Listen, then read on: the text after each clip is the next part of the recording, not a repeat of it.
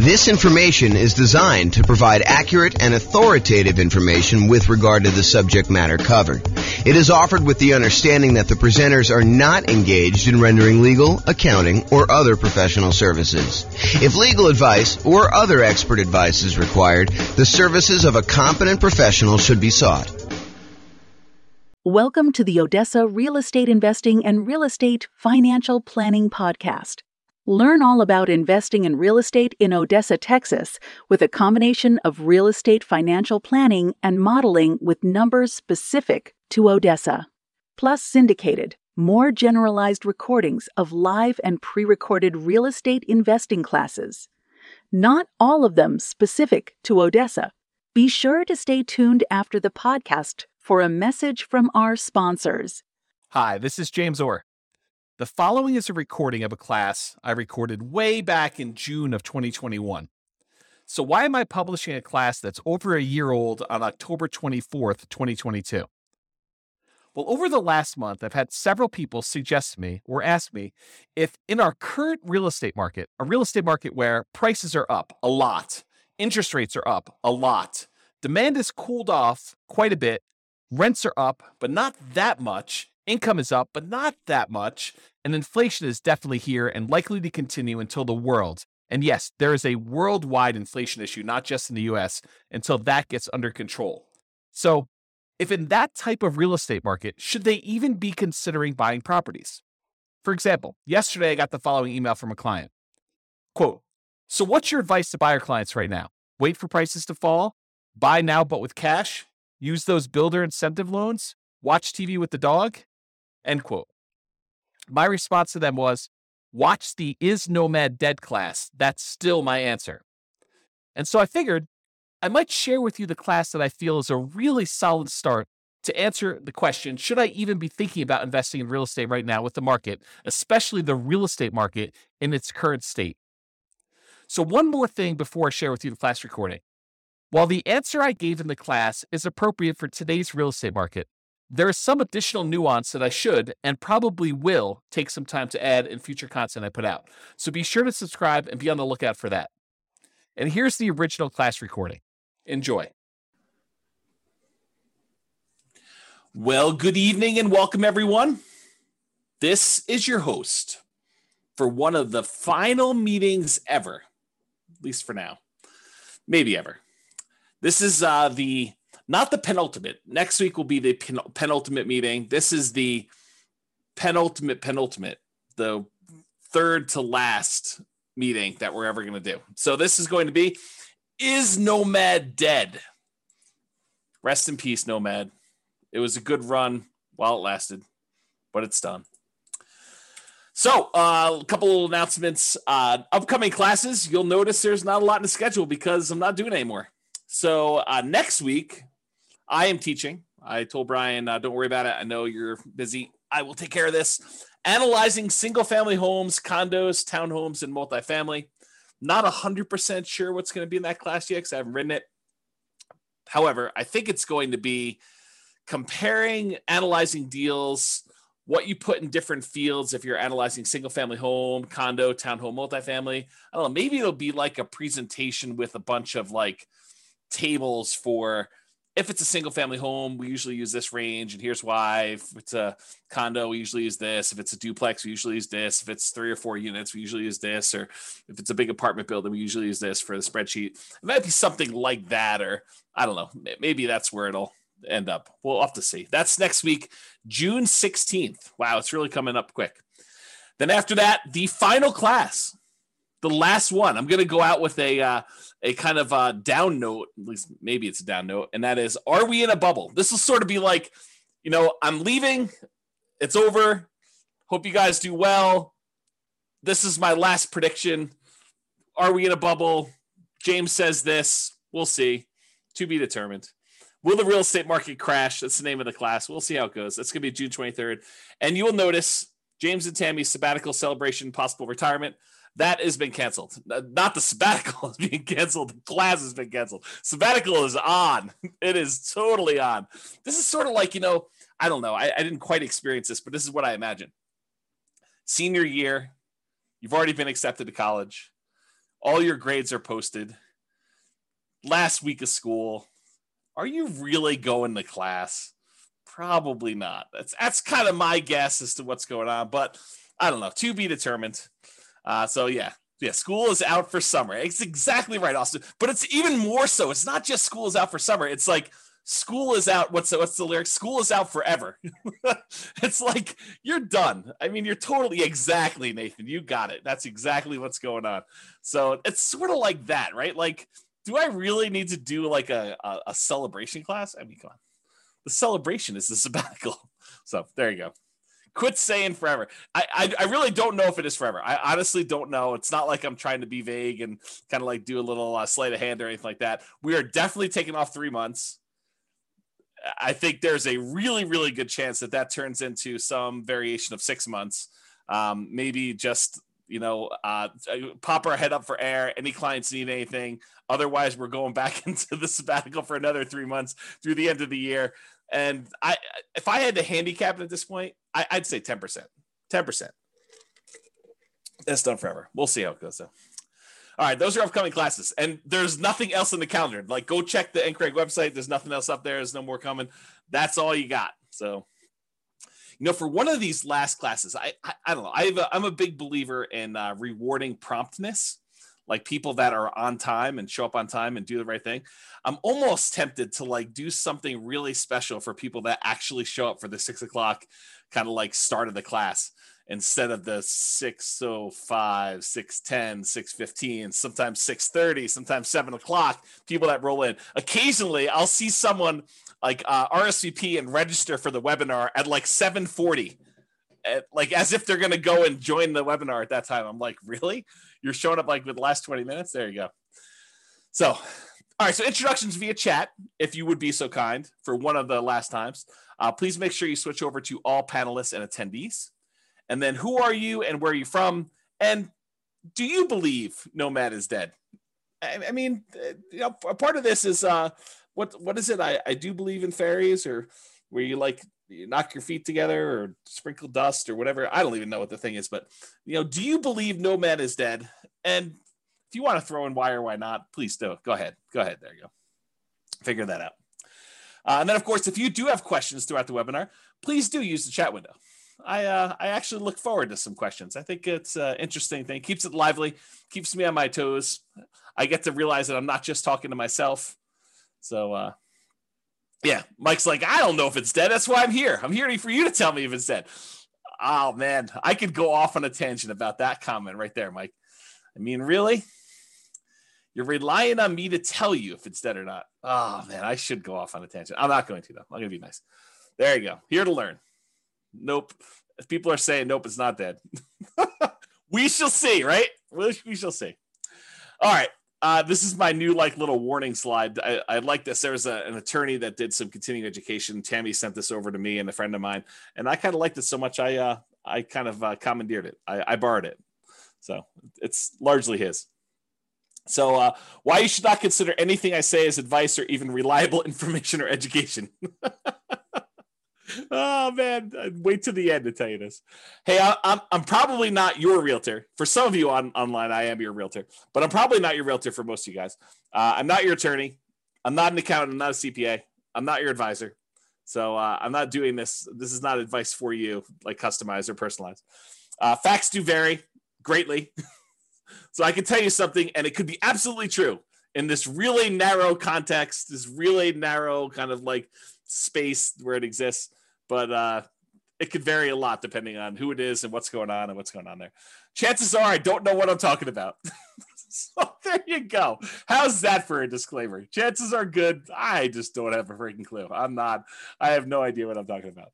I don't always get good sleep, and I may be fuzzy brained. So there you go. And allergies have kicked in. I don't know if it's allergies have kicked in for you guys, but man, like maybe yesterday or today, it's just rough. Like the allergy is like definitely headachy, fuzzy headed, or maybe it's something else. I don't know. I have to see about that.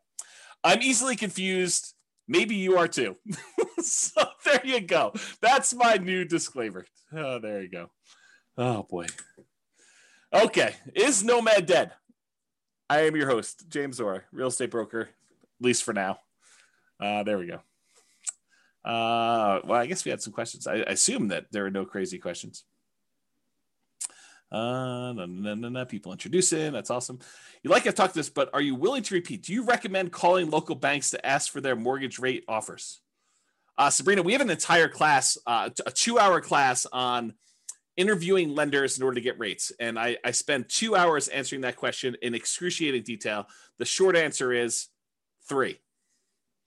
In general, I recommend you get 3 referrals from people you know and call them all on the same day. And there's details about that. It's not as simple as just call them at will, nilly-willy, all over the place. But there's a 2-hour class on that particular topic. I think if anyone remembers what the title is, it's something like interviewing lenders and estimating rates or something like that. It's good. If anyone remembers what it is, you can share it, and Sabrina can do that. All right, so let's get to some background here. What prompted this class? So over the last several years, and this is not like a unique case, although this particular one was a really nice little special situation for us. There is a neighborhood that if somebody told me, hey, listen, I'm a nomad and I want a nomad in Fort Collins or Northern Colorado, and they said to me, is there, where are the deals? And we would refer them to this one particular neighborhood. I mean, there's other options too, but this was like we used to sort of Tammy doesn't use this term, but I sort of considered it our own little personal honeypot. It's like, if somebody wants to kind of buy a house, this is like a really good little deal, a good neighborhood that was good for nomads. We knew the rent ratios, we knew the prices, and the builders were reasonable and prices were good. And I thought the location was good and kind of like how things were there. So I'm gonna share with you some numbers from a particular client, and I sort of rounded and stuff like that. And I happened to talk to this client today, and I told them, you're going to be famous. I'm not going to mention you by name, but it's all about you. And there's other clients that they could literally be thinking this is about them. Had I not told you that I talked to this person today and told them they were going to be famous, because there were more than one client that did this neighborhood and did multiple properties in there. Now, I don't think it's the real estate investor loan comparison deep dive, although that's a good one too. I think the class, I'll have to go look it up. It's something like comparing loan programs or comparing lenders and stuff like that. It was probably 2 years ago. It was before the COVID stuff, because we had it in person. We had it live, and I printed out sheets from a whole bunch of different lenders, and I showed you how to compare lender programs and how to call them all. That it was around there. It's probably like a late in the year. I felt like it was fall or snowing or something like that. Or well, maybe it was spring. I don't know. Maybe I'm misimagining. All these classes merged together. They merged together. All right, so continue on with my kind of like what prompted this class. So this property, it's all the same 4-bedroom model. It's the exact same builder. And in most cases, this client was going under contract months before they actually close. So the pricing sort of is delayed, right? Like you go under contract in October and you don't close until April or May. It's like that long of a building time. So there's a little bit of delay between when they went under contract and when it actually is delivered to them. So here are their numbers and why this class exists, is the Nomad Dead kind of class exists. So in April of 2018, this client purchased a property. It's 4-bedroom property, the same builder, same model, for $354,000 with about $10,000 in options. They did flooring or fencing or something like that. So it was really about $344,000 for the base price of that particular model. In June of 2019, a year later, they decided to do this nomad thing where they're going to buy a property, move in for a year, live there. Then at the end of the year, they're going to convert that one to a rental. They're going to go buy a new property. They're going to move into that, buy it with 5% down or whatever they're doing, 3% down, 5%, 0%, something like that. And they're going to move into the property and live there. And then they're going to repeat this process where they convert that one to a rental and move into another property. And that's what Nomad is in general. So in June of 2019, the client purchased the exact same model from the exact same builder in the exact same neighborhood for $360,000. And this one had about $3,000 in options. So it was about $357,000 for the base price. So previously the base price the year before, plus a couple months or plus a month or two, was $344. Then it went up to $357. That was about a 3.77% per year increase in home prices. Now, when we do deal analysis and we talk about, modeling stuff and everything else, we typically, historically, have used 3%. So is getting a 3.77% increase in price good or bad? I mean, I think it's neutral, right? Because in some ways it helps you. Any properties that you own have, in theory, gone up that much in value. And any properties that you're about to buy are a little bit more expensive. So it hurts you there when you're going to buy properties and do that. So it ended up being 3.77% increase 1 year to the next. Totally within what I would consider a reasonable range of what the property value had gone up from between April of 2018 and June of 2019. And we typically model that 3%. Rent at that time when they rented the property, because remember the first year they lived in it, so we didn't know what rents were, and that's a problem with a lot of times when we're buying, especially in a new construction neighborhood, and we don't have a lot of rent comps. We're guessing what rent will be, and it's not even what rent will be when we buy it, which it's going to be in like 5 months from when we go under contract. It's what rent will be a year from after we buy it and we move in, and we're going to convert it to a rental. So we're sort of like guessing as to what rents will be in some cases 18 months or more out. Sometimes tricky to do that. So it turns out rent was about, and I don't remember what we were estimating for rent. I just remember thinking this is probably going to be a good rental area. Rent was about $22.50 per month. And I honestly think they probably got top of the market. I think they got really, I don't want to say lucky, but there's a range of rents. Rent's not an exact number. And you could advertise, $2,100, you could advertise $2,300, and you could get, somewhere in that range. Might take you a little longer to get to 23, or you could find that right person who works really close to there, or it's directly between two places where the two spouses work. And so it's a great central location. I mean, it's all these reasons why it could be that thing, but rent is not an exact number. And so they got $22.50 per month. I felt as though that was a really good high number for them for rent. I was like, that's awesome. You crushed it. You did really good. So they bought their next property for $360, which is $3K in options. $357 was the base price, and they rented out the one they bought for $354 for $22.50. Okay, so that's what it was, $22.50. Last year in 2020, June of 2020, so like 12 months pretty much since the last one, the client purchased the same exact property, same model, same neighborhood, same builder for $376. And they had about $3,000 in options and upgrades on that particular one too. So the base price of that one was $373 for the base price. That was about a 4.48% increase from the previous year. So again, we usually use 3%. This time it went up 4.48 in a year. Hot market, property values went up a little bit. So I thought that was encouraging. Property values went up there. And rent actually went down a little bit, or you could say they didn't quite crush it. They didn't get a home run like they did the year before. And so rents were about $2,200 a month in that particular case. So that's what we got. And I should also point out, I don't know if every single data point for this particular example is the same client, because for some of the rents, I have multiple clients in that neighborhood, and they're all doing like a nomadish thing. And so some of them actually were able to rent it. And I may have used like one client's number when it really was another client. And so, but it's the same model. They're all buying similar models in that neighborhood, 4-bedroom. Although there's a couple builders we go with in that particular neighborhood, but you get the idea. And this is in Northern Colorado, in case you're wondering. So rent was about $2,200, which was less than the year before, a little bit less than the year before. So it didn't really go up. It kind of stayed the same. This year, June of 2021, like while I was preparing for this class, I reached out to the builder. I said, hey, what do you have left in inventory for the model that we normally buy? I told them the model. I said, what do you got for me in the same neighborhood? And they told me, are you sitting down? Are you ready for this? $477,950. Pause for dramatic effect. Take a drink. That's right. So last year, the base price was $373. This year, the base price is $477,950. To which I did a quick calculation.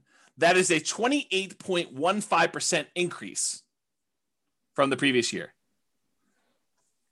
So I start thinking to myself, and by the way, rent is about $2,300. So rents were maybe $2,250, somewhere in there. They were getting about $2,300 a month in rent for the model, same neighborhood thing there. So rents did not go up 28.15% there. And Bob and Barbie are saying, because of building costs, I think building costs are a major factor in this.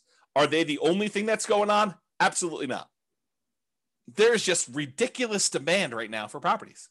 And so I think it's a combination of increased building costs, lack of inventory, lack of speed, the ability for them to get these properties built. Maybe there's some staffing issues. I heard there's a whole bunch of people that are opting not to work and staying home and collecting some type of pay for not working and, stuff like that. So there's a bunch of stuff like that going on, right? And so this is what prompts a class called Is Nomad Dead? Prices are up a lot, like not just 5%, 6%, 7%, which we could have modeled. I mean, we could have done that, right? So prices are up a lot, like 28.51%. And by the way, this is an extreme example. It's not like where it is every single place, but I think that we're seeing prices increase quite a bit, maybe not the 28.15% across the board, right? You could go find another neighborhood where you're like, oh, prices are up, but not 28%, right? Like quite a bit, but not that much. So prices are up a lot. Demand is up a lot. This multiple offers on a lot of these properties. There's waiting lists for some builders in order to get into properties now. It's pretty ridiculous right now, which, as an aside, if ever there was a time for someone to take 3 months off, might it be during one of the craziest real estate markets ever, where it's really hard to serve clients because they're having to go out and make 10 offers to get one property accepted, or they have to be on waiting lists even for new construction, or prices have jumped up really fast and rents are sort of lagging behind. If ever there was a time for a real estate broker who was kind of getting a little bit burned out a little bit, needed a little break, for them to take 3 months off, might it be Q3 2021? I don't know. I'm just saying hypothetically, not saying anything in particular. I'm not calling anyone out by name, not doing any of that, but I'm just saying, maybe. Okay. So demand is up. Interest rates are down, which I'll show you here in a second, but not that much. They didn't go down like that crazy. So it's not like the price is, the same, like, the monthly payment's the same. Rents are up, but not that much. I mean, they're not like 28.15%, like it's pretty crazy to think about this nonsense. Income is up. People's income have actually gone up. We're seeing some inflation sort of activities going on where, people applying for jobs are seeing those the wages, starting wages there, and in some cases, people are getting raises. And I don't know, we're seeing a lot of that stuff. It also sounds like you've thought it through. I'm not sure what those shapes are. Is that like a unicorn? Maybe it's a unicorn. And then Bob and Barbie say, especially a broker that doesn't want to be a psychologist due to buyers able to get the house. Yeah, right. It's hard.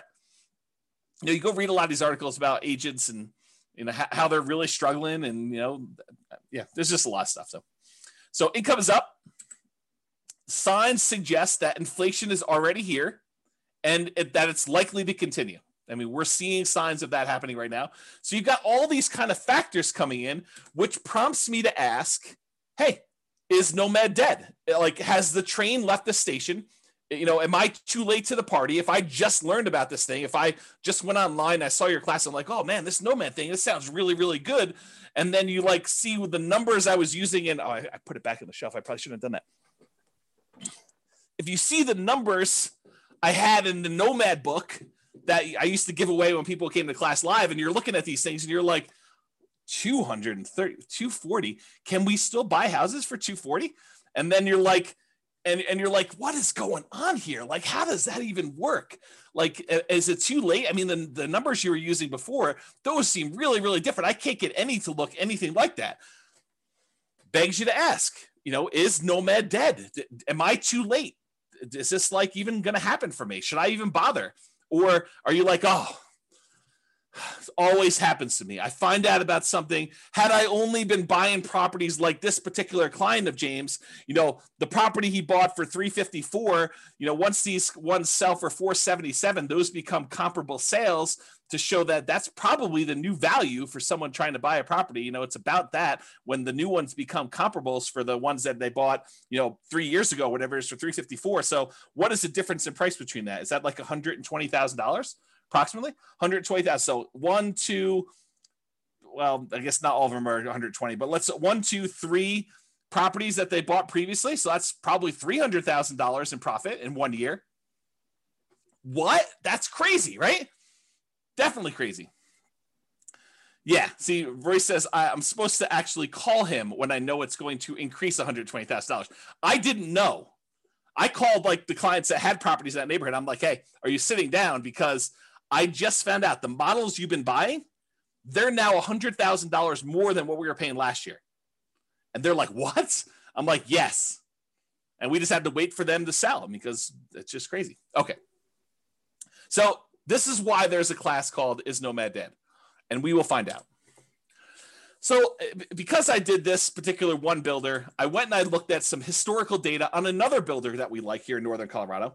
Yeah, cue the charts. Exactly, Steve. You're right, buddy. Here we go. So what I did is I went and I looked at some historical data. And I'll tell you how I got this chart because I think it's instructive and it's probably interesting to some folks, especially the more the nerdy, geeky ones. And, you know who you are. So what I did is instead of actually going back and trying to pick out exactly one, this particular model that we happen to like buying, it's a 4-bedroom property by a new construction, by a builder that does new construction in Northern Colorado.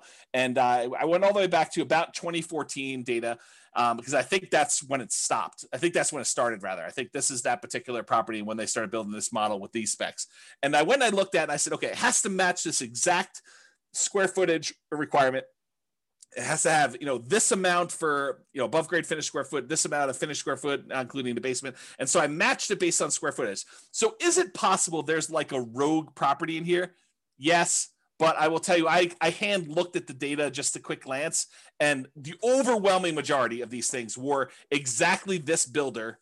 By the way, don't call me during Anchor because I had to turn my phone off. So this shows you like this particular builder with this matching square footage, and it shows you the price. Now, this does include multiple cities, so it's not just all the same city. There's some of these in like very far east Greeley, which are less expensive than something in, let's say, Fort Collins or, Loveland or Severance or, like whatever the other Northern Colorado cities are, which I can't think of right now, Windsor, as an example. So this covers a wide range of cities. And it also covers a wide range of what upgrades people do. Just as an example, when my clients typically buy a property from this particular builder, we talk to them about the pros and cons of rolling in all of the upgrades: backyard landscaping, backyard fence, air conditioning, the upgraded appliance package. So there's all these extra things that we usually talk about. Hey, look, you could go ahead and add all these things after closing and save yourself some money because the builder has definitely marked them up. Or if you decide to roll them in and have the builder provide them, you're paying a premium, but you're able to finance them. And so you're only putting out 5% or 20% or 25% of the value of the thing because you're financing the rest at some really low interest rate. And so there's a range of what these values would be. It's not like this one got bid up or anything like that. And maybe that this person who bought this particular property right here, where my mouse went, decided to roll all their stuff in, or maybe they had a lot premium because it backed out to open space or something like that. And so there's all these different factors as to where they are. But in general, you can see the trend. The trend is up and to the right. You can see the property price increases. And one of the things I'll point out is you kind of see here where we hit the new year, almost everything is pushing on the high end of that line. It's not like you have stuff that's kind of on the low end of the line, like you see over here. It's like this year, everything is being pushed up on price. So we're definitely above the average line of what we've been seeing in appreciation rate. The red line is the linear growth rate. The black line is the exponential growth rate. So it's a little bit better than linear as far as growth goes. That's how I would interpret that data. I don't know if Andrew is on or something like that, who's a big math guy, but he could correct me if I'm wrong in my analysis of this particular chart. But you can see the prices for these things has definitely gone up. Before, we were able to get this Michigan model, the 4-bedroom property for, in the low to mid 200s, like, 230, 240. And if you remember, this is about the time that this book was written. And this is the example we use in this particular book. So it matches what we were getting at the time in the book, if you kind of think about it that way. The same properties nowadays, they're over 400. They're like up there, okay? So you can see this historical chart. So when prices go up that much, rents don't quite go up that much. Is Nomad dead? All right, so I'm going to do some comparisons, because I think that's what you want to know, right? You're like, hey, listen, I read the 2015, the original Nomad book, and the numbers are not what they are today. Yeah, no joke, right? So let's go think about Nomad then and now. Here they are. So back in the 2015 original Nomad book, the purchase price we used was $238,875. That was the base price with some upgrades thrown in for buying at the time, it was basically a Michigan model, although you could make an argument it was any other house that was similar characteristics. It didn't have to be that, but that's what we used when I modeled it. Okay. So it's $238,875. The purchase price today for that same model with the same upgrades, $437,375. Now, this is not a true compounding annual growth rate comparison, right? Because it's not like we have the same house and the same house sold. It's like you have the same house that may be in a different neighborhood, it may be in a metro district, it may not be in a metro district, it may, on average back to better location or be in a better, a place, a better city, any of these things kind of factor. So it's not truly a compounding annual growth rate, but I did do the math for you that says, hey, look, if they were like 240 or so back then, and now they're 440 or so right now, what is the annual growth rate for that 6-year period between those? Turns out the growth rate for those properties during that time was about 10.61% per year, compounding annual growth rate. Craziness. Okay. So we were estimating 3%. So when properties do better than that, it helps you for all the properties that you own. It hurts you because you're buying more expensive properties as you're moving forward. So it helps and hurts depending on where you are in the process. Now, back then, in 2015, the interest rate we used when we did our deal analysis in the book was 4.5%. And we talked about using a lender paid PMI, private mortgage insurance. Go watch the whole 2-hour class on private mortgage insurance. I'm not going to cover it here in detail, but basically the lender increases the rate slightly. And instead of charging you a monthly PMI payment, it's included in the interest rate. Okay. So that was a 4.5% lender paid PMI rate, the overall interest rate with 5% down. Today, maybe not today, but when I did the comparing loans class, I called to the lender. We did a whole spreadsheet on this. The interest rate was 3.625% with lender paid PMI with 5% down. So it was 4.5. Now it's 3.625. So that actually got better. That might help us, right? Steven or Stefan says, where do we watch the older videos? You're in a really weird spot because I'm like shutting everything down for going to thing right now, though. You could probably still watch like 100 of them. By watch, I mean, listen, on the podcast, but I would go download them tonight. Like while you're here, go download them because I am this close to actually shutting everything down and pulling everything off the podcast too. So go download what you want. You can actually go subscribe to it and then click download on all of them. They'll stay on your phone even if I delete them, is my understanding. And then go listen to the ones you want there. If somebody wants to put the thing on there, I think it's Nomad Real Estate Investing Podcast. But if someone happens to have the link and is willing to be nice to Steven, he can put them on there. Okay, so I'll continue with the class up. So interest rates were worse, 4.5. Now they're better, 3.625. And then the estimated principal, interest, taxes, insurance, that's PITI, plus the HOA, plus the PMI. If you add up all of those things as the monthly cost, before in 2015, when we did the book, it was $13.88 and a penny. I just went back and I recreated the calculations and I figured out what the payment was. $13.88, round up, called $1,400, about $1,400 for the payment then. Today, to buy the same house, $440,000 approximately at the new 3.625% interest rate, the payment is about $2,306. Wow, my phone is blowing up tonight. Not sure. Maybe people think I'm already on sabbatical. I'm not teaching class anymore.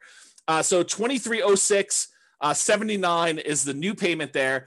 If you kind of do a compounding annual growth rate for that, like if you pretended that, it went from this to that, that's 8.84% compounding annual growth rate per year.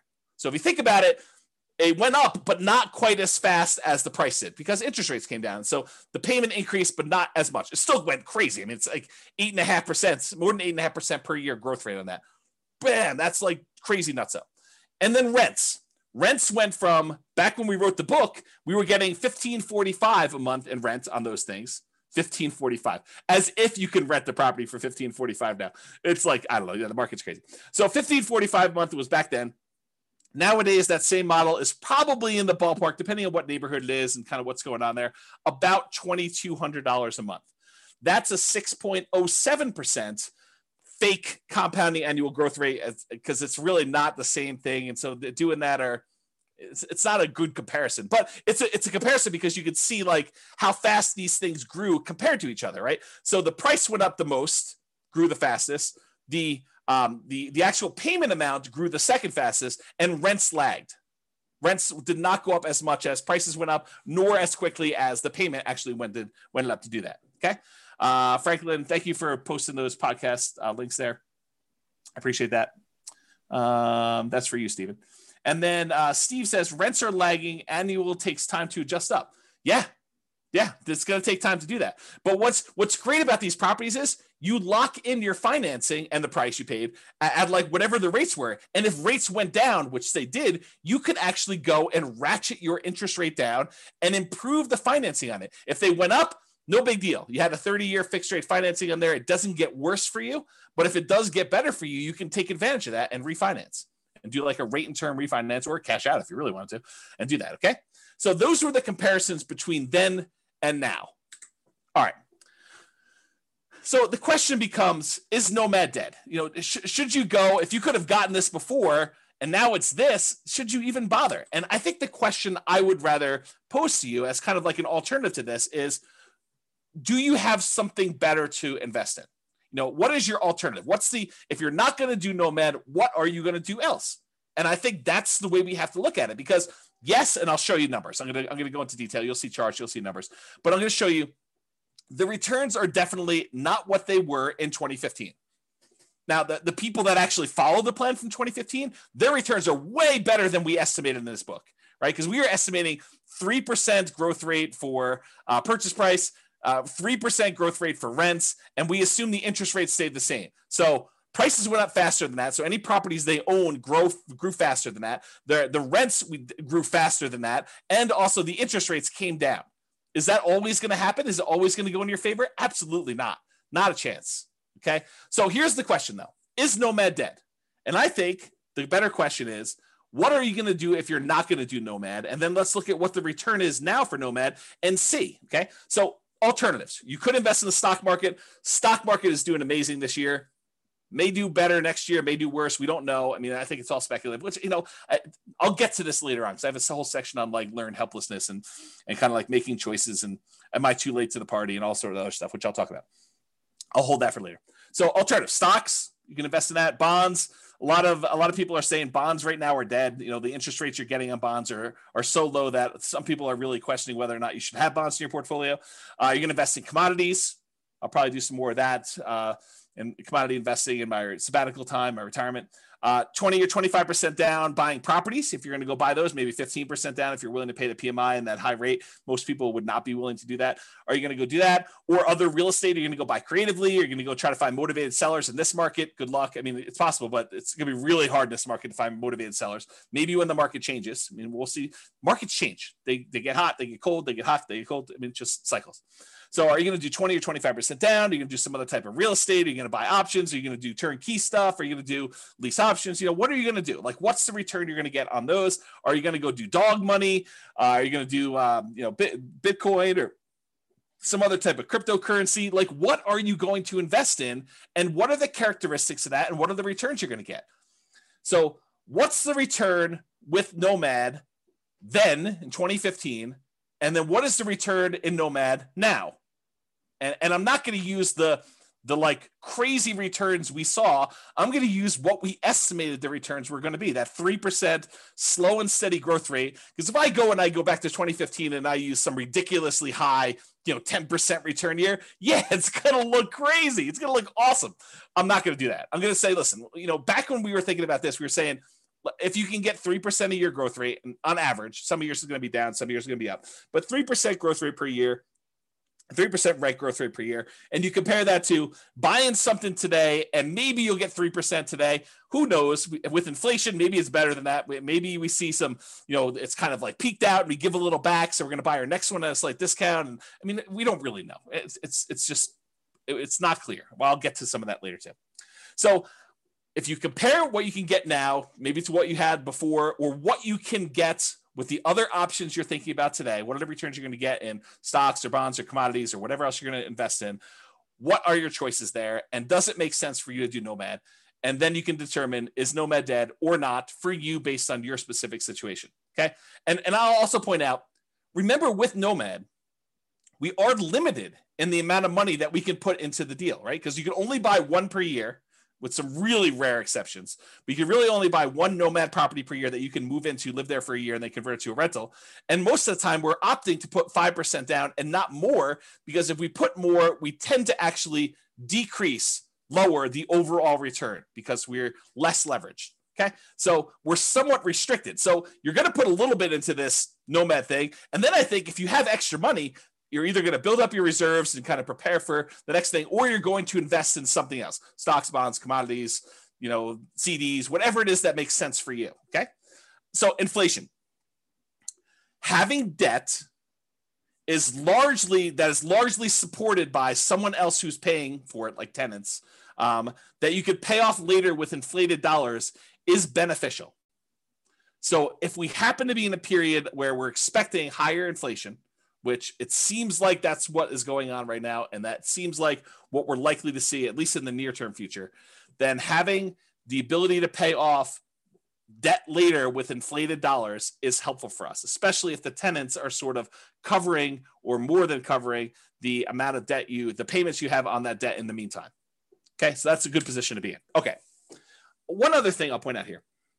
Tyler says, why 5% instead of that new 3% conventional? We talk about this in the financing Nomad class. A lot of times doing the 3% might make sense for you if you're short on down payment, but the interest rate is usually worse on the 3% one. And so you need to make that decision for yourself. If you go watch the class on like the loan comparison deep dive, I talk about the difference between a 3% loan and a 5% loan and what the actual monthly payment difference would look like. But if you can only do the 3% because that's where your down payment is, or you'd rather have more reserves, go for it. You're usually limited on how many you can do too. So we do the 5% all the way up to 10 loans or more for owner occupant. The 3%, you're going to be limited in how many you can do. But there's more detail on that in other classes. That's really not a topic for tonight. Okay. You're not committing to 10 nomads. So I want to point this out up front. It's not like you have to decide today that I'm going to do this 10 nomad plan. 10 is arbitrary. I hope you guys know that, right? Like we sort of plan it out for you and put it in front of you so that you can see what it looks like if you go that far out. But you don't have to do 10. You could do 1. You could do 3. You could do 7. You could do 14. You could do 27 of these. Okay. There's no limits, high or low, on how many you have to do. You're choosing to purchase one property. You're making a decision today. Okay. Today, with the knowledge I have, with the information I have right now, with my current financial situation, with my current reserves, with my current amount I've set aside to invest, with my current risk tolerance, with my current family situation, with my current job situation, I am going to either choose to buy one house or I'm going to choose not to buy a house. It's a single decision point. You're not saying, I'm getting married, I'm doing this 10 nomad thing deal. You don't have to decide that. It's one. Then, once you buy the one, you move in there, you're living there, you save your money. You continue to educate yourself over the next year. There's zero pressure to do a second one. If you decide you want to do it, great. If you decide you don't want to do it, great. You don't have to do more. You decide if you want to do one more at that point. It's up to you. Okay. You only repeat this if it still makes sense to you. You reevaluate. Here's my new job situation. Here's my new financial situation. Here's my new reserve situation. Here's my new down payment. Here's what I think the market might or might not do. Although, good luck with that. Here's what I think is going to do there. It's like all this stuff you take into account and you decide, do I want to move forward with another one? Yes or no? If it makes sense, you do another one. Yeah. Roy says, speak for yourself. Those numbers say buy 10, obviously. Right. And I think there's a case to be made that you'll get to the next point and you'll be like, what are my options? What else can I invest in? Oh, this nomad thing is the best returning investment I could possibly make. I'm going to choose to do that. But you need to decide that on your own. There are no promises being made. There's no guarantees in life, period. Okay. So I personally think there is power in making good decisions repeatedly. Think about good habits. I'm a bad example of this, but eating good, healthy food every day, getting good regular exercise, investing in long-term relationships, all those things, the good habits that you put in and make, compounding effects over time, I think you're rewarded for that. but you can get feedback through the Nomad process and other things. But you can get feedback on the Nomad thing, and you can make better distinctions, and you can improve your decision-making over time.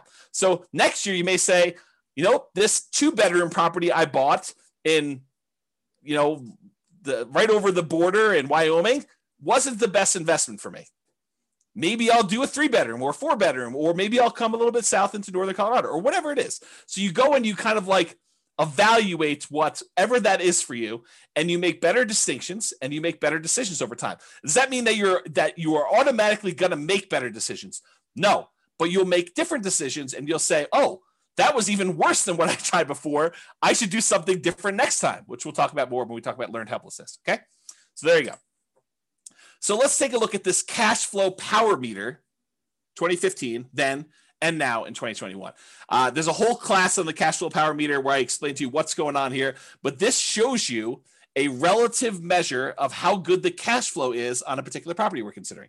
And back in 2015, we were right in the middle. This little black line here shows that you were right in the middle, where you would have positive cash flow only if you took into account the cash flow from depreciation, the actual tax benefits of owning that property. Otherwise, it would be slightly negative cash flow. That's what having it in this yellow section means. It means that if you take into account the cash flow from depreciation, the tax benefits of owning the rental property, then this would be slightly positive with cash flow if you take that into account. Otherwise, it's negative.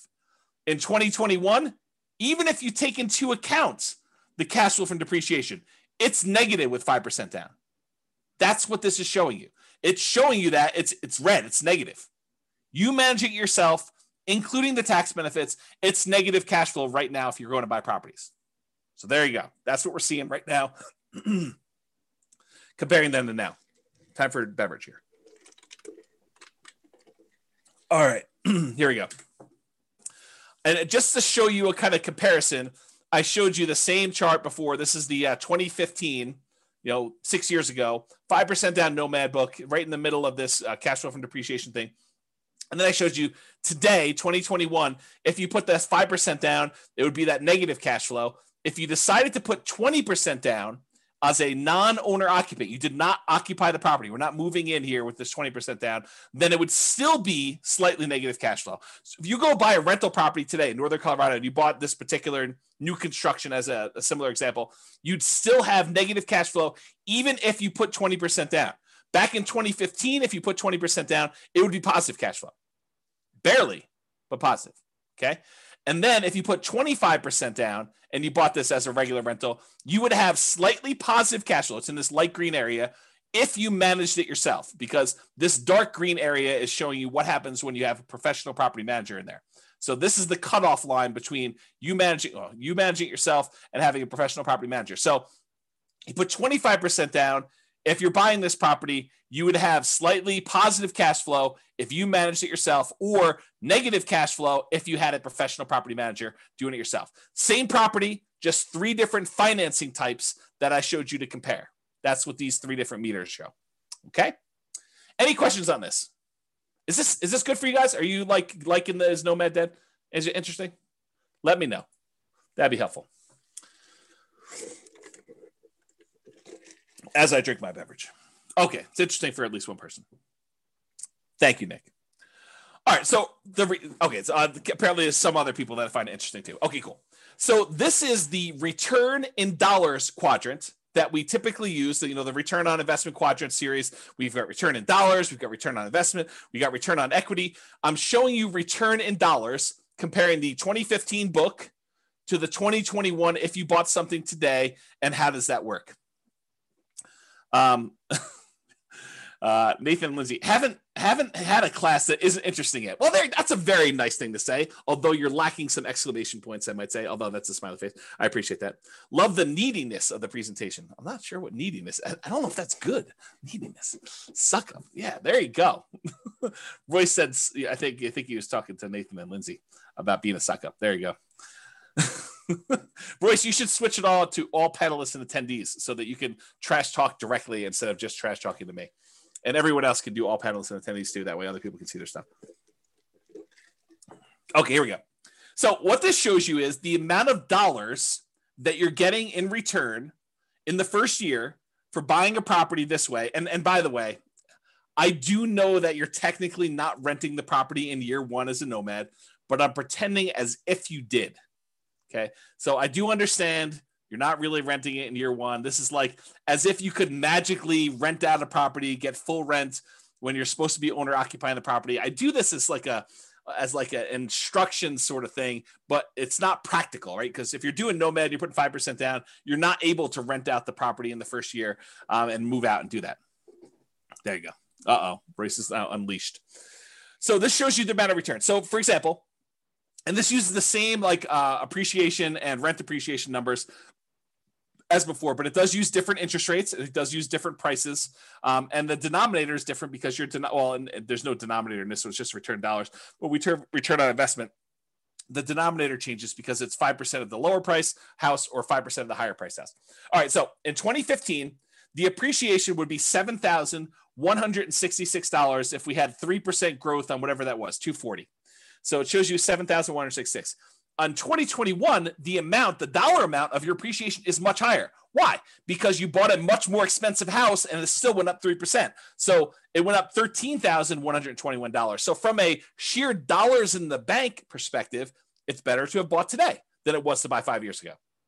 Kind of crazy to think about that. Cash flow was slightly ugly before, negative 471. It's really ugly now, negative $4,634 for the year. So that's like negative $400 a month. So beyond the 5% down, you also need to make up that negative cash flow when you go to rent it out. Although it is offset by these tax benefits, because this is your cash flow from depreciation. Basically, it's the gross depreciation amount on just the building, not including the land, multiplied by your effective tax rate, which is just an estimate of your approximate savings you'd get by having this property and getting tax benefit from it. Okay. So in this case, the difference between these two is the actual amount of cash flow you need to come out of pocket at the end of the year when you included your tax benefits and also the cash flow you had to put out there. So 2028 is offset by this. So it's like $250 a month or 200 and something dollars a month is how much negative cash flow you had there. Where here, we showed you this before, when you took into account your tax benefits from 2015 and the negative cash flow, you were still slightly positive. That's what we showed before when we talked about cash flow power meter. Okay. And then the debt pay down, you paid down $3,661 back in 2015. The amount of principal you paid down on that loan over the course of that first year. Now you're paying down $7,806. It's a combination of two things as to why this is higher. Number one, the property is more expensive, but number two, your interest rate is better too. And you pay down more principal with a lower interest rate. Okay. So those are the two reasons. So back then, when you bought a Nomad property, we expected to do about $11,464 total for the year. Now we're expecting $18,321. So you end up doing larger dollar amounts today than you did back then. That's good in general. Here is the return on investment numbers. So we take the same dollar amounts we just had here. Now we're dividing through by the actual down payment amount, the 5% plus the closing costs. And so now we got about a 50% appreciation rate. So $7,000 must have been about $14,000 plus closing costs, down payment plus closing costs in order to get here. So it's about a 50% return from appreciation back in 2015. It's the same here today because we're assuming it's 3%. So it works out to be the same, right? Cash flow was about negative 3.28 before. Now it's negative 17.66. That's ugly. Maybe Nomad is dead. We'll see. Debt paydown was about 25.54%. Now it's better. Your debt paydown is actually improved because your interest rate's a little bit better. It's 29.74% is your return from debt paydown. And then your tax benefits are the same. So the overall return on investment when we used to do this back in 2015 was 79.99%. That's pretty amazing. What's the return on investment now? Oh, it's only 69.81. Boo-hoo, right? How bad is it to get almost 70% return on your money? Right? I mean, that's like the crazy thing. And that's why we're thinking, is Nomad dead? Well, if you can go and get a return that exceeds 70% somewhere else with similar risk characteristics, because you got to take into account risk. Real estate risk is very different than, stock market risk or something else like that. But is this risk similar? And can you beat a 70% return? Maybe, maybe not. It's up to you to decide. Okay. So it was 80. Now it's almost 70. Still not bad at all. Now, what if we took into account the reserves you need in order to hold rental property? It would be silly for you to buy a rental property and not put aside reserves. And we talked about this in everything you learned about deal analysis is wrong. There's a 2-hour class on this concept of why you should do your calculations and include reserves when you do your return on investment calculations. So go watch that class. It's 2 hours long, and you'll understand more about what I'm talking about. But realize if we include the reserve numbers, the 6 months of reserves, that's what ROIQ plus R6, 6 months of reserves, and you compare that back to when we were doing it, the return now when you include reserves on everything is 49.05 compared to 44.66. Still a little bit less, but when did 45% return on your money become a bad return? When did it become bad? So Bob and Barbie says, seems like the tax benefit should be greater as the purchase price is more. It's the same ratio though, because you put 5% down on both. So when you actually do it that way, they're similar returns because it's a dollar amount based on the price, but it's also the same denominator changing as well based on the price. So it turns out it's the same ratio. Good question though. Steve says something, everything you learned about deal analysis is wrong. Yep, there you go. That's the class on that one. Although it's probably on the podcast. Okay, so that's the R6 number. What about if you do 12 months of reserves, but you decide to keep your reserves, most of them in the stock market or something else with a higher rate of return? Well, the return is 39.47% from 2015 versus 36.72 today. It's still a pretty amazing return, especially for having 12 months reserves that are a drag on your overall return there. I don't know. It still seems pretty amazing. But it's up to you to decide if Nomad is dead. It's not for me. So is Nomad dead? Let's take a look at some comparison scenarios. So because I have this pretty cool software that allows me to do models of scenarios and run out situations for people, I ran 5 different scenarios to compare, and then I added a couple more at the end because I thought I might have time. We'll see if I get there. So the original Nomad with 2015 numbers, I did that as kind of like a baseline. Said, okay, this is what we thought it would be before. I just sort of laid it out there and I ran it and I showed you what that looked like. Then I did 2021 Nomad right now. And I did a couple different situations there. I did doing 10 Nomads, which is the most similar comparison to the 2015 ones. And then any extra cash I did in stocks, which is the same thing I did in 2015, by the way. And then I also compared it to, hey, listen, if I'm not going to do this Nomad thing in 2021, maybe I'm going to buy just a house to live in, and I'm going to take all the rest of my money and I'm just going to invest it in stocks. So I ran that too. And I think I used 8% for the stock market return. Okay. And then I did another scenario where I said, okay, you're going to buy a house to live in, one owner occupant property, and you're going to actually save up to buy 20% down properties. And you're going to buy 9 rentals with 20% down. And then the last one I did is you're going to buy a house to live in with 5% down, and you're going to buy 9 25% down rental properties. And so I'm going to look at how the original 2015 Nomad did in comparison to doing 10 Nomads today, doing no Nomads, basically buy a house to live in and do everything else in stocks, to doing owner occupant with 20% down and owner occupant with 25% down. And you'll have 9 rentals for all those things. Okay. Here we go.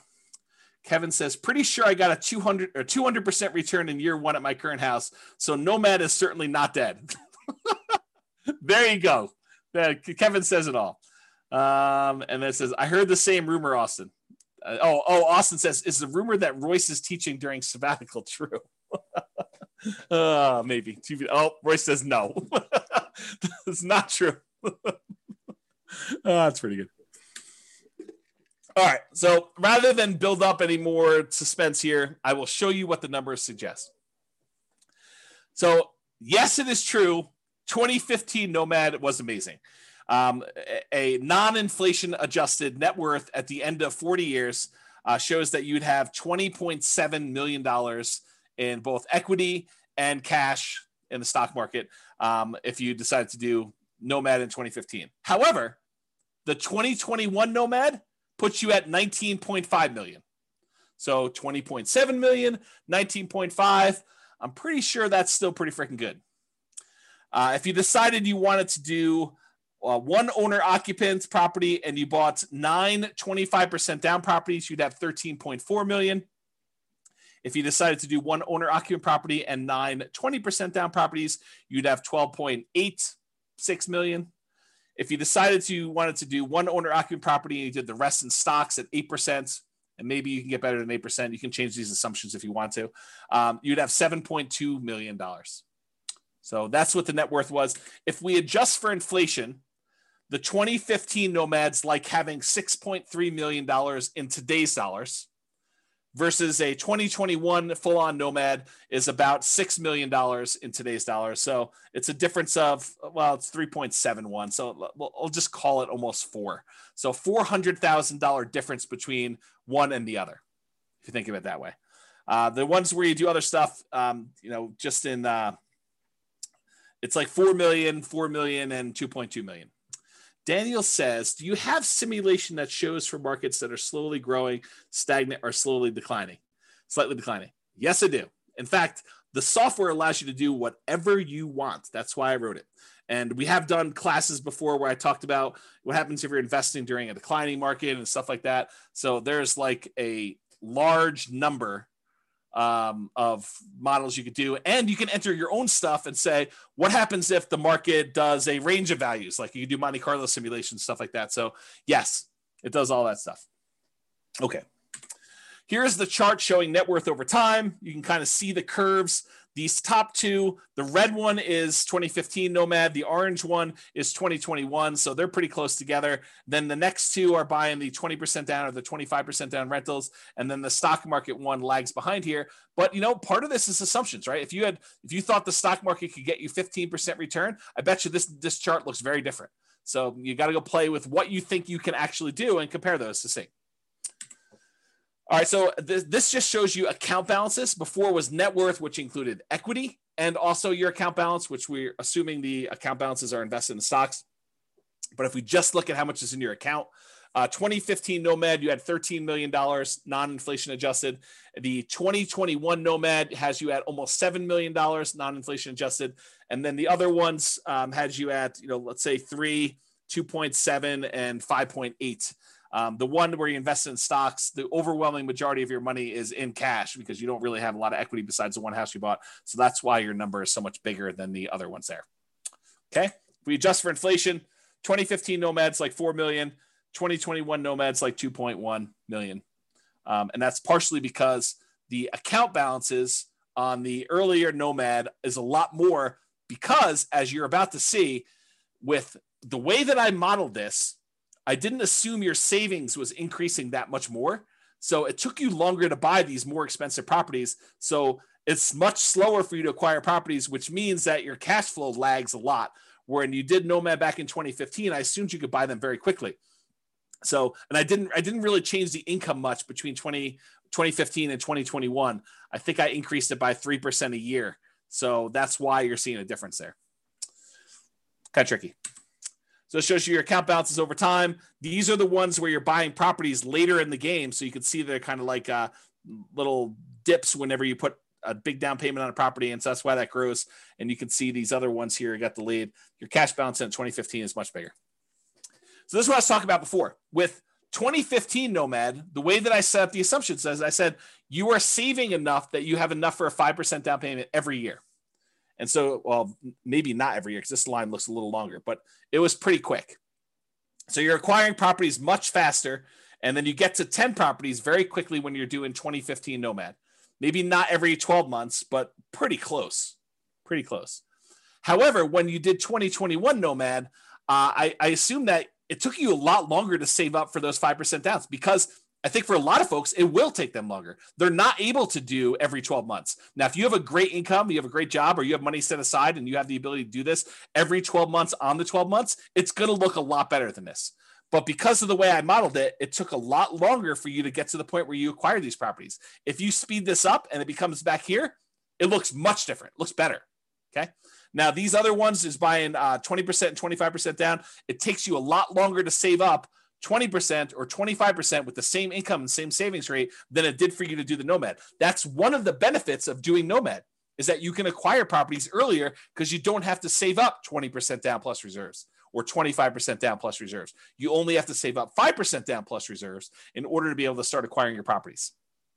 Okay? And then this other one, you basically bought one property and you lived there and you had stocks. So you bought no other properties. That's the one with just stocks. Any questions on this? Am I going too fast? Am I going too slow? Just want to make sure we're covering it, but I don't want to bore you either. Well, let me know. I'll continue on in the meantime. All right, good. All right, so this is that chart that shows you what phase of financial independence. If you guys came to last week's class, I think it was last week's class. Was it last week's class that went over the stages and phases of financial independence, retiring early, and I covered all those? Well, if it wasn't, it was recently. Yeah. So, and so basically it shows you what phase you're in. And with 2015 Nomad, you get to phase 2 pretty quickly, the earliest. Then you actually get to phase 3, and you eventually get to phase 4 in your, before your 40 years is up. With the one where you're doing 2021, since it takes you a lot longer to start acquiring the properties because your savings rate isn't enough to get you to do it really, really quickly, because I handicapped it by showing you a reasonable savings rate, the same savings rate you had before for the 2015 one.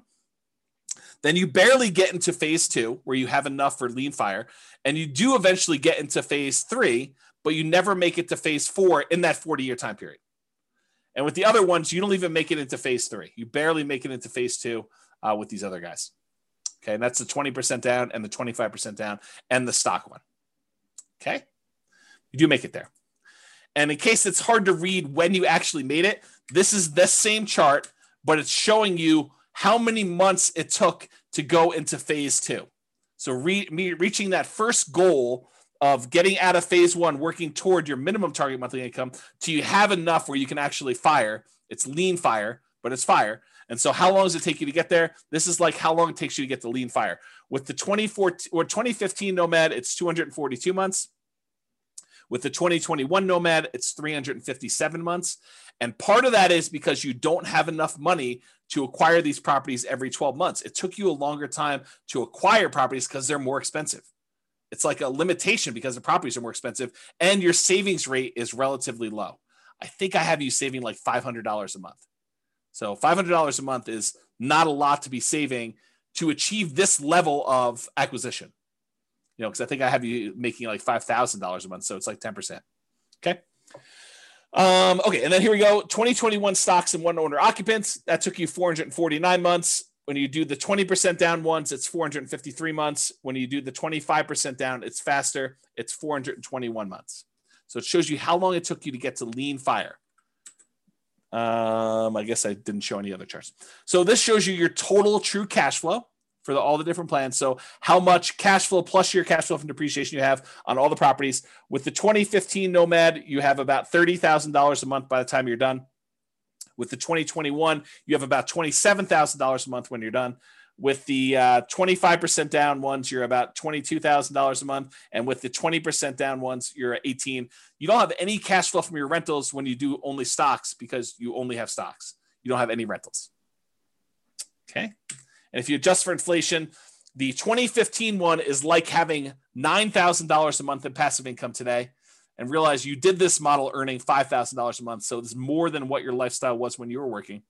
You can adjust your own numbers to see what this looks like. And then 2021 numbers, you have about $8,400 a month and change. And this is also continuing to grow because all of your properties are not paid off yet.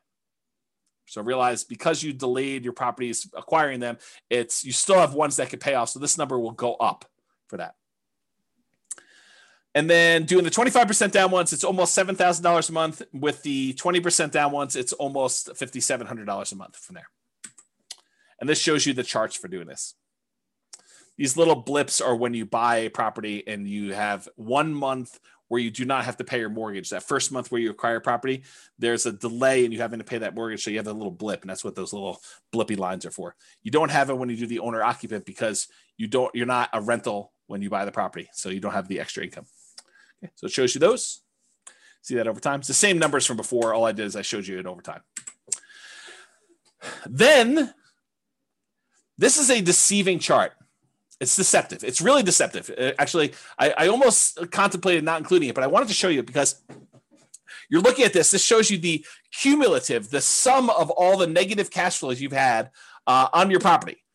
Once you've kind of taken into account the tax benefits, but you'll think to yourself, man, there's not a lot of negative cash flow going on, even in the 2021 ones. But James, you told me there was significant negative cash flow when we did the 2021 properties. Why isn't there, this negative cash flow kind of starting in month 13 once we convert the first one to a property, convert the first property we bought to a rental? And the reason is because it took us a long time to be able to buy the next property, to save up enough money to buy the second property so that we didn't have this negative cash flow for a long time. The longer you wait, the more your rents have increased, the less negative cash flow you have for when you buy that next property. And so it turns out we didn't have a lot of negative cash flow because we delayed buying these properties for a much longer period of time. If we look back at as to how long it took us to acquire them, you can see here, we didn't actually buy the second rental, the second property to move into and convert the first one to a rental till like month 51 or so. And by then it had positive cash flow. And then it took us like another almost 4 years in order to buy the next one and have 3 properties. And then these times got shorter and shorter, such that it wasn't until we got to like right in here or so that we started to have some negative cash flow at all. Right? So that's why this chart is deceptive. Because if you really did have some extra savings or some money sitting aside where you could buy these properties much faster, then you would have this negative cash flow earlier and it would contribute. But even so, even with like the slow kind of working through this thing and taking your time to do this, the negative cash flow for acquiring all 10 properties combined is less than $30,000 for all of them when you're doing that. And when you buy the 20% down ones, you still have a little bit of negative cash flow, which we talked about before. So that's this little negative cash flow here. That's less than $1,000. It looks like maybe close to 1,000 over here. But when you do the 5% down ones, and using today's numbers as Nomad Dead 2021, you'd have negative cash flow later on, and if it was earlier, it'd be more. But still, part of your negative cash flow is you're not putting more down. You're only put 5% down, so you're really deferred down payment over time. Okay. All right. Total equity shows you this. You have more equity with 2021 because they're more expensive properties. So your equity is 7.7 with 2015 Nomad, 12.5 million with 2021 Nomad, about 10 million and change for both the 25 and 20% down. And then you only have the equity in the owner occupant property when you do stocks. If we adjust, I guess I didn't do inflation adjusted. I did total true net equity if you actually had expenses on your property when you did it. And it shows you what the numbers for true net equity. You can go look at that if you want to, but I'm not going to cover it. Okay. This shows you your total mortgage balances over time. Jason says, James should teach one class a year now. This one. Right? Because it compares like what reality is now to what it was whenever we were thinking about it. All right. This shows you your total mortgage balances. The red line shows you the numbers from 2015. So you were acquiring properties relatively quickly, and you got up to the point where you had your 10 properties. It was under $3 million in total mortgage balances. And then over time, you're paying those off. And so it's just sort of declining, and you're almost completely paid off of all mortgages by the time you get to 40 years because you were pretty much done buying properties at 10 years. It takes 30 years to pay them all off. Okay.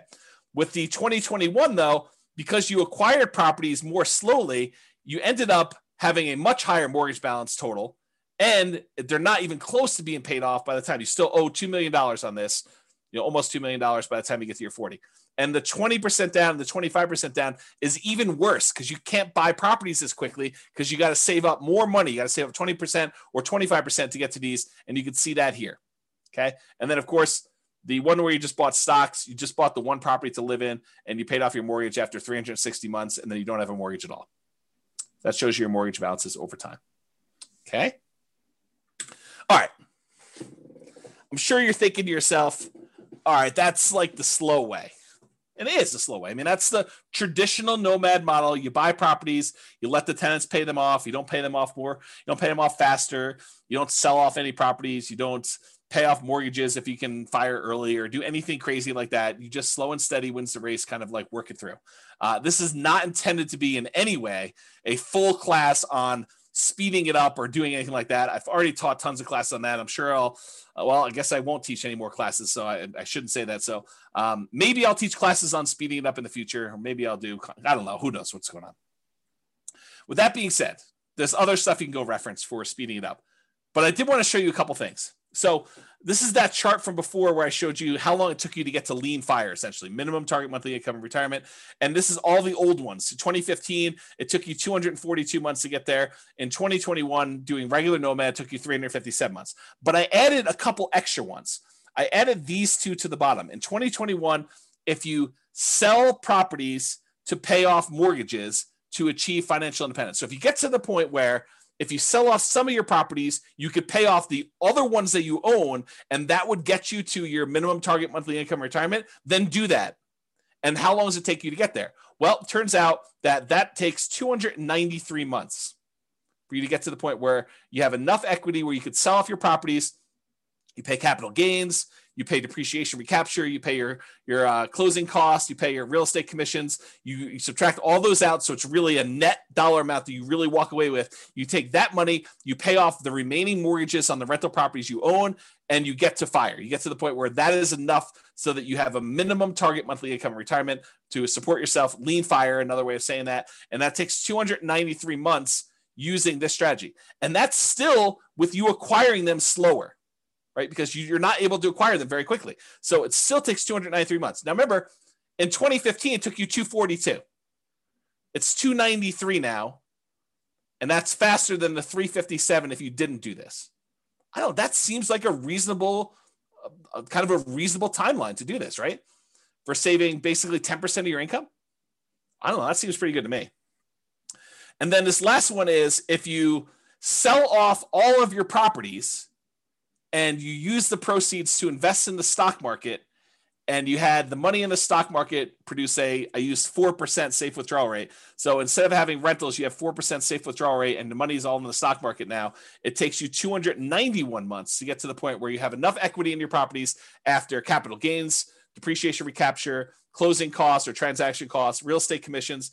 So the net you take away, you put into the stock market, and if you took a 4% safe withdrawal rate, that would allow you to have your minimum target monthly income for retirement. It took you 291 months to do that, okay? Which is a couple months faster than selling off some properties to pay off the other ones and do it with rentals. Some people would prefer to have free and clear rentals when they retire. Some people would prefer to have their money in something else like the stock market, and it could be anything else. I just happen to use the stock market as an example, okay? Any questions on this?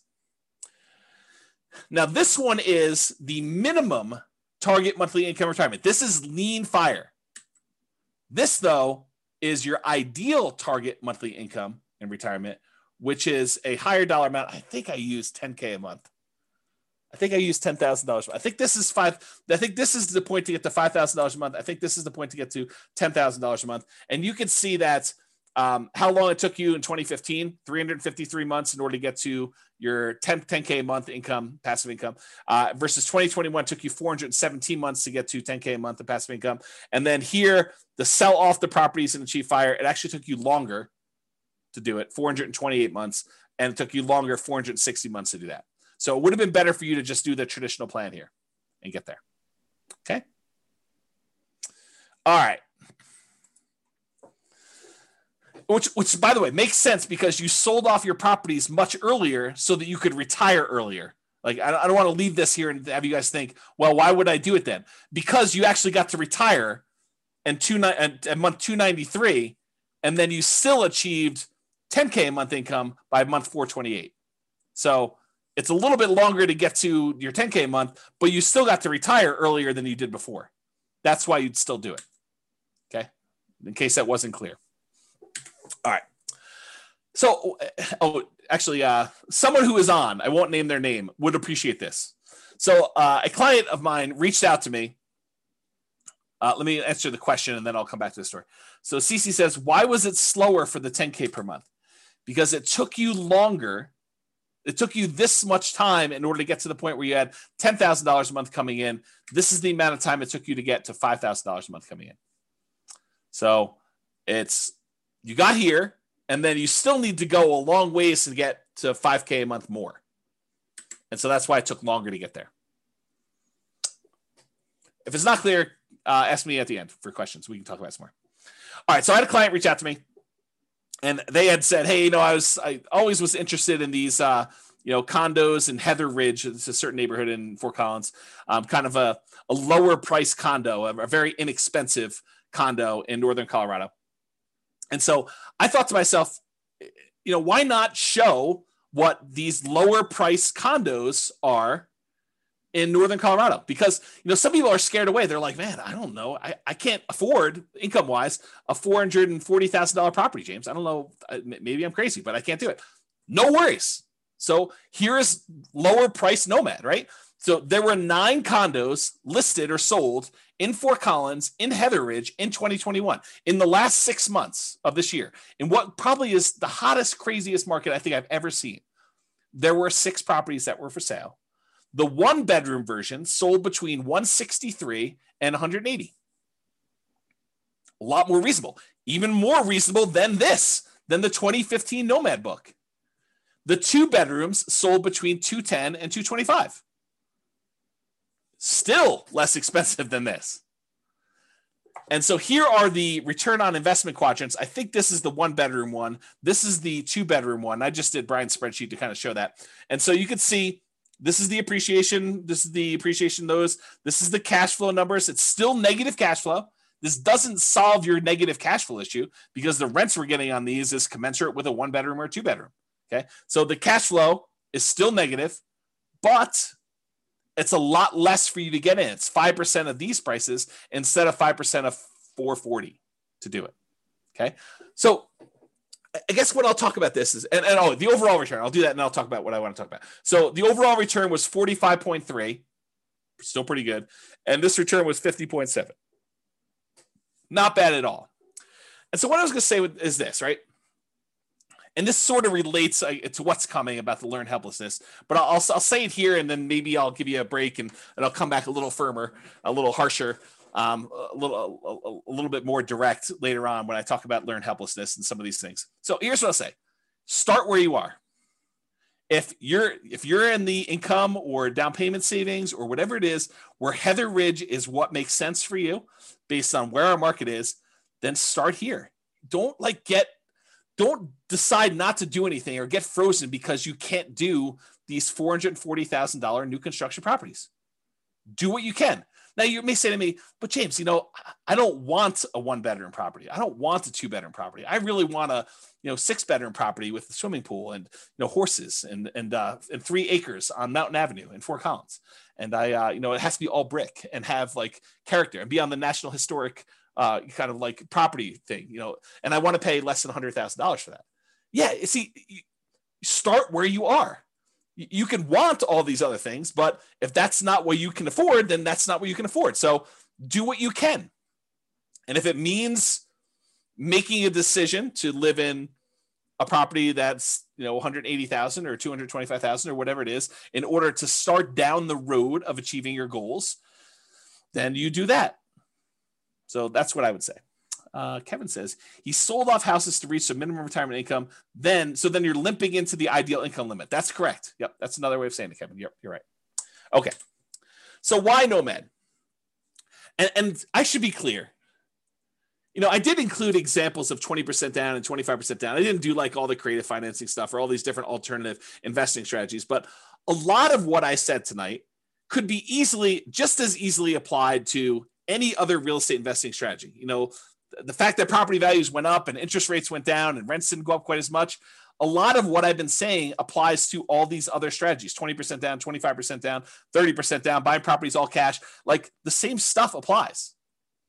Okay. But why Nomad in particular? Well, one of the reasons we tend to look at Nomad is it's a lower amount of down payment needed to get started than many other real estate investing strategies. So with a lot of other strategies, you need 20% down or 25% down. If you only need to save up 5% in order to start acquiring properties, that happens a lot faster.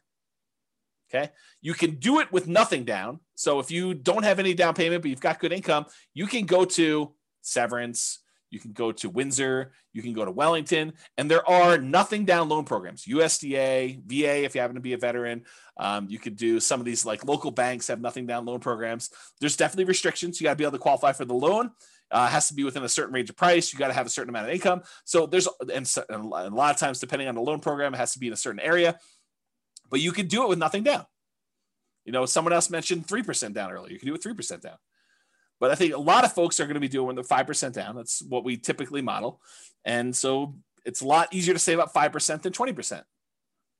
So that's one of the reasons why we do it, because you can acquire properties faster, and then the market is working in your favor. If you weren't in the market in that little honeypot neighborhood I had at the beginning, and you didn't see $100K in equity increase on the properties you bought the year before to this year, then it's problematic. That's why it's better to have the 5% be in the market and kind of acquire that. So as opposed to saving 15 or 20 or 25% down for most other traditional real estate strategies, Nomad is better because you can require less down, which means you can acquire properties faster. The other nice thing I think about Nomad is you do it once, you buy a single property, you catch your breath, you evaluate, you take a year off, you decide what you want to do, you study, and you can make a decision. Should I do this again? Or I was crazy. I don't know what I was thinking. James must have kind of talked me into some crazy voodoo magic, and he doesn't have to do it, which I'll say this too. I'm in a really interesting position because I have almost zero incentive at this point to not tell you the truth, right? Like you could argue since 2003, what is that, 18 years, that I was induced, that I was incentivized to sort of like encourage you to buy houses. Because these classes are largely free. I may charge for them in the future. So if you're listening to this, you paid money for it. Thank you very much. But at the time we're teaching them, they're free right now, right? And the reason why they're free is I was educating you, providing you great information and tools and resources with the hope that some small percentage of you would decide to buy a house with me as your real estate broker, and I would make $7, $8, $9, $10, $13, $15,000, whatever it was. 3% of whatever the price of the house is pretty typical in our marketplace. So go ahead and multiply that out. $400,000 property, I was being paid $12,000 to help you buy a house. That was incentivizing me to encourage you to buy properties, right? This is like not a secret. I mean, it's not like hidden. It's not something I always talk about, but guess what? I'm taking a sabbatical. So I have like no incentive to sell you on this. I can tell you the truth. And the truth is still what I'm telling you. So it doesn't matter. I'm not incentivized to tell you this anymore. I can tell you exactly what the truth is, and this is still the truth. It's not like I'm being compensated anymore. Okay? All right. Do it once, catch your breath, you evaluate, you decide if you want to do it again next year. That's up to you. You get to choose. You get to look at the market and evaluate, can I get my X percent of the market? Thank you, Bob and Barbie. I do appreciate that. I feel like I've always told the truth, but there is an incentive for me to not tell you the bad stuff. But I do. But there you go. Yeah. Likely story. The timeshare pitch is coming. Oh my goodness. Okay. So you get to decide after you evaluate whether or not you want to do it next year or not. Another reasons why I like Nomad over the other investment strategies is you get better interest rates than non-owner occupant. Just the interest rates are better. There's no due on sale or due on transfer clause issues like if you did creative real estate investing, which you could still do with little down. I mean, it's another little down strategy, but there's other problems with that strategy. And you could typically acquire assets faster if you're saving up down payments when you only have to save 5% than if you have to save 15, 20, 25, which means your acquisition speed is compressed, which means you now have the market working in your favor or against you if the market goes against you. But you typically have the market working in your favor because you have a larger asset base to work from. So there are exceptions to this, but if you have an exceptionally high savings rate or a large asset base to start, then this doesn't apply as much because you're really just deploying assets at that point much faster. Okay. So we've talked about this concept a lot tonight. What's the alternative if you're not going to do Nomad? And I wanted to talk about this concept of learned helplessness because I think it's relevant. It's probably been relevant this whole time, but I thought this class really drug it out of me, whatever the correct verb tense of that is. CC says, I feel like the biggest barrier to Nomad is the bank refusing to fund after the second one with the justification that you're building out your portfolio. All right. So CC, for your benefit, any Nomads that are on that have bought more than one property, please tell CC about your experience. Did the bank tell you or give you any hard time about acquiring the property? I'm not going to prompt you. Please go ahead and tell CC and she can do this. And CC, this section on learned helplessness is for you. Okay. So there you go. The whole bunch of people that are talking there. All right. Learned helplessness. This is a quote from Arnold Schwarzenegger. Learned helplessness is the giving up reaction, the quitting response that follows from the belief that whatever you do doesn't matter. I'll even add to it. It's like, it's the fears that prevent you from doing the things that you probably should do. You know, you've learned, you've conditioned yourself to be helpless, to not seek action and do that. Okay. So I don't know if that helped you any, CC, but there's a couple people at least telling you that it's a non-issue. Here's another quote from Elon Musk, thinking in probabilities, which is related to this. Outcomes are usually not deterministic, they're probabilistic. So it's not like a linear, you do this, you get this. It's like you do this, you are likely, or there's a chance this will happen, or there's a chance this will happen, there's a chance this will happen, there's a chance this will happen, and here's the results for each one of these different options, and here's what I think the possibility of this happening A is, the possibility of what this happening B is, and the possibility of this happening C is. That's kind of like my kind of expounding on Elon Musk quote there. He continue on with him though, but we don't think that way. We don't think probabilistically. The popular definition of sanity, you've probably heard this before, doing the same thing over and over and expecting a different result. That's only true in a highly deterministic situation. If you do this, you get this. However, if you have a probabilistic situation where you don't control all of the output, I'll add that, which most situations are, this is Elon saying that, then if you do the same thing twice, it can be quite reasonable to expect a different result. So if you go and you buy properties in the same neighborhood and you buy 4 in a row or 5 in a row, which they've all been able to do, CC, this is for you, loan issue. And there's lots of people saying that they've not had a problem with it. And this is a small sampling. We usually see about 1/10 to 1/20th of the people that listen to stuff actually on live. So if you want to get an idea, and I've not had any problems with it, like never had zero. I've had 0 clients had an issue with it, but maybe there is someone out there who's had an issue with it. So anyway, continuing on, I forget what I was saying here. Something, expecting different results. All right, I don't know what happened. We'll come back to it. All right, so here's some stuff on expected value. Expected value. So we've taught this in other classes, this idea of expected value and making bets where your chances of success are good. They're in your favor. That's positive expected value, positive EV. Expected value is the sum of all the possible values that you could get from this. So in this situation, I could lose all my money. In this situation, I can make $10,000. In this situation, I can make $100,000. In this situation, I could have $1 million or whatever it is. Oh, I know what I was going to say over here. Let me finish this thought and I'll try to go back.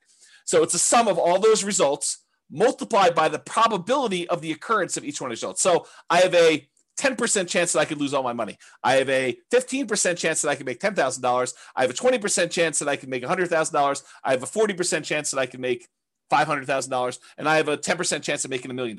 If you multiply the probability, the percentage chance you have, times that dollar amount, and you add up all of those, that is the overall expected value calculation. It tells you what, if you could have all of these results happen to you in the proportion that the chance of it happening to you would happen, this is what your outcome would be on average. That's what it means. Okay. So going back here. So what I was going to say, CC, before I got distracted is, if you were like one of my clients who bought in this kind of like honeypot neighborhood where they bought a property and then it went up 3%, then it went up 4%, went up whatever it is, I don't think a lot of them were thinking to themselves, hey, listen, by year 4, we're going to see a 25% or 28% increase in any properties that we bought at this point.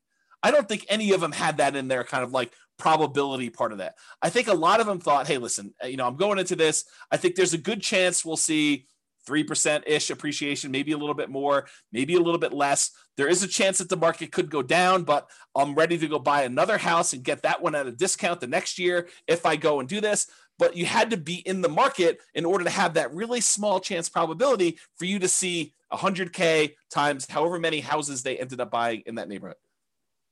So you got to be ready to do all that stuff. Yeah, Roy says, Thinking in Bets, the book, does a good job talking about EV if others haven't read it. Yep, agreed. Okay, so expected value. Continue on here. So positive EV, a positive expected value, where you've taken all of these probabilities and multiplying by your expected results and having that number be positive, even a really big positive number, does not guarantee that you will be successful. It doesn't mean that you won't lose money.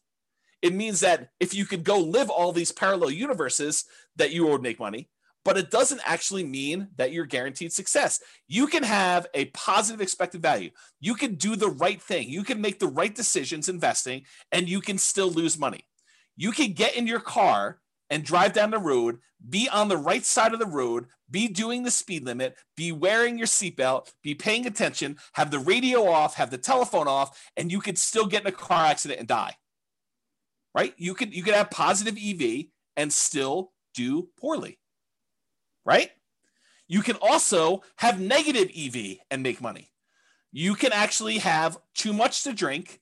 You could be talking on your cell phone. You could be putting your makeup on. You could be eating a cheeseburger. You could be having the music blaring. You could be, snorting a line of cocaine. You could be swerving all over the yellow line on the other side of the road, off the curb, getting like that rumble feeling. You could go into the grass and come back up onto the road and do that. You can make it home safe. And that would have been a negative EV type of situation, but you could survive it. And that's what's hard. You could actually decide to invest in dog money or Bitcoin, and you could make money. When I'm not saying it is, because I don't know, but you could actually look at all the probabilities of you making money with Bitcoin and decide this is not a good EV bet. This is a negative EV bet. Like, I shouldn't do this. But you can invest in it and actually crush it. You can make money with it. And that's what's hard about this. To kind of use my example, you could drive to work and get in an accident and you could die. Most times you go to work, you arrive safely, and you earn wages for that day.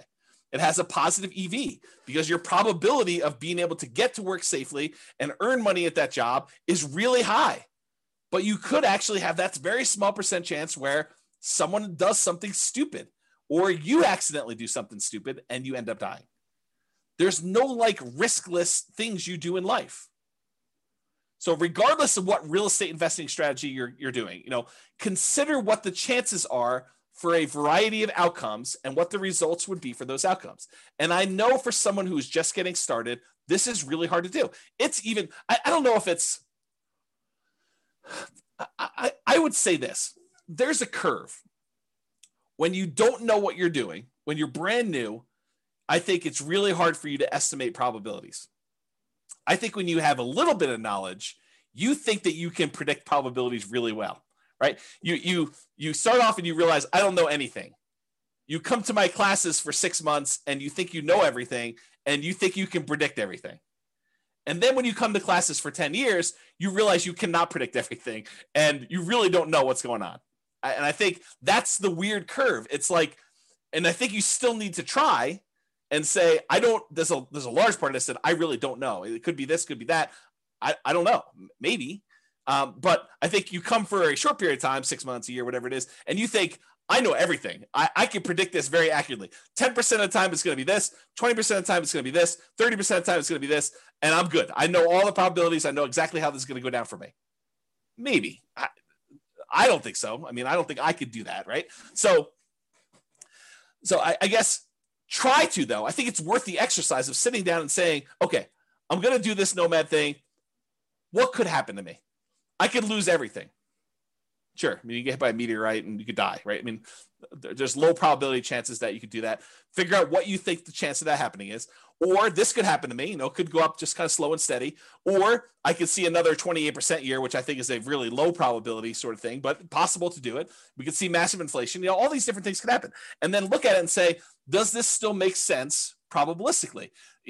Given an infinite number of times to try this, would I be successful doing this? Or what's the alternative? What would I do if I didn't do this? And is that better than my decision to do Nomad or whatever other strategy you're considering? Okay. Your assumptions matter when you do this, right? But historical data suggests property values and rents over any reasonable period of time, they tend to go up. Will they go up next year? No idea. Can they go down next year? Absolutely. Can they go up next year? Absolutely. Can they stay the same next year? Absolutely. But give me enough time, looking back at history, I would be on the betting side of Property values and rents are probably going up. Inflation and other factors, but I think inflation's a major factor in that. Okay. So do that.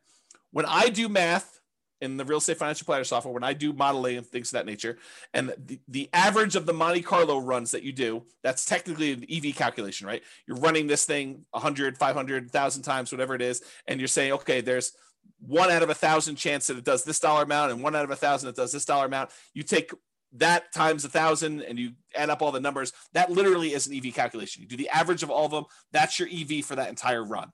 Okay. It tends to be overwhelmingly positive. Are there times when you run this scenario that it becomes negative? Yep, sure is. And your assumptions matter a lot as to whether or not it shows negative and how negative it shows. Okay. So what is your alternative for achieving whatever goal that you're trying to achieve with this nomad or real estate investing strategy that you're considering? You know, if you're saying, hey, listen, I want to retire early, or I want to hit financial independence, maybe it's not even retire, maybe it's retire on time, or not too late because you're starting pretty late. You know, I just don't want to go to 75. I want to try to do this before 75, and I'm starting at 45 or 50, and I got to get caught up. So how can I do this in 25 years?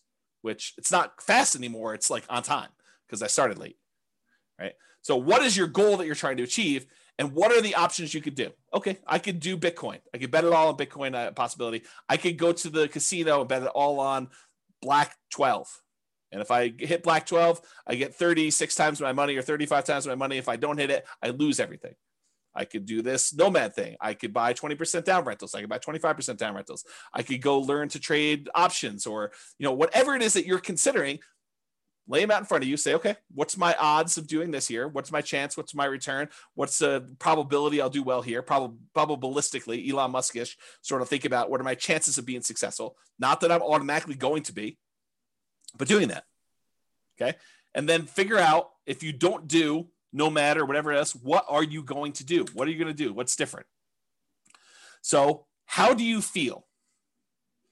I think this is my last slide. This is the learned helplessness part of this. If you think to yourself, hey, listen, nothing I do matters, so why bother? What does that say? So there's a psychological concept. I've been hinting at this, and I sent it in the email. And if you guys click through, you probably saw this. But there's this concept of learned helplessness, and I'm going to butcher the explanation for it because I'm not a psychologist. I'm not teaching this, so realize that what I tell you may be slightly wrong, but the idea is sound. Okay, so they do these science experiments. They put a puppy and a dog in a kind of like crate with a metal thing bind on the bottom where they could apply electric shocks. I know it's mean. Don't get mad at me. They did it. It wasn't me doing it. So they had these dogs in these little things, and they had a little electric thing on the bottom that could shock them. And they would there's a whole bunch of different groups, but basically they showed that the dog would get shocked, and there's really nothing the dog could do. It couldn't get out. It couldn't jump up anywhere. And so these dogs eventually came to realize that it was futile for them to do anything. So they basically started lying down, and every time the shock came on for like a second or something like that, they just whimpered. It was very sad. They didn't want to do anything, but they learned that there was nothing they could do. And it's to the point where even if the bottom thing was shocked and one side of it was on the shocking thing and the other side was not a shocking thing, like they divided it with a little thing and they could jump over if they wanted to. They decided, the dogs learned that even if they jumped over, it didn't matter, right? Like they would still get shocked if they jumped over. But then eventually they turned off one side and the dog was on one side and they shocked them. And if the dog didn't think that it was even worth them trying to jump over, even though if they had jumped over, this other side wasn't being shocked anymore, they still wouldn't do it. They gave up. They learned to be helpless. They learned that there's nothing I could do. It doesn't matter what I do, so I'm not going to try anything at all.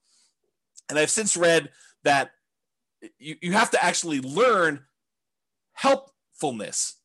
The default state is helplessness. You actually have to learn that you can do something to lift yourself up out of the stuff that's going on for you. So to be even more complicated, learned helplessness is not technically true. That's the default state for most animals and for humans, because that we're similar stuff, right? So it's really, you have to learn that you have agency over your choices, and choices you make and things you do matter. Okay, so that's it. Let's see here.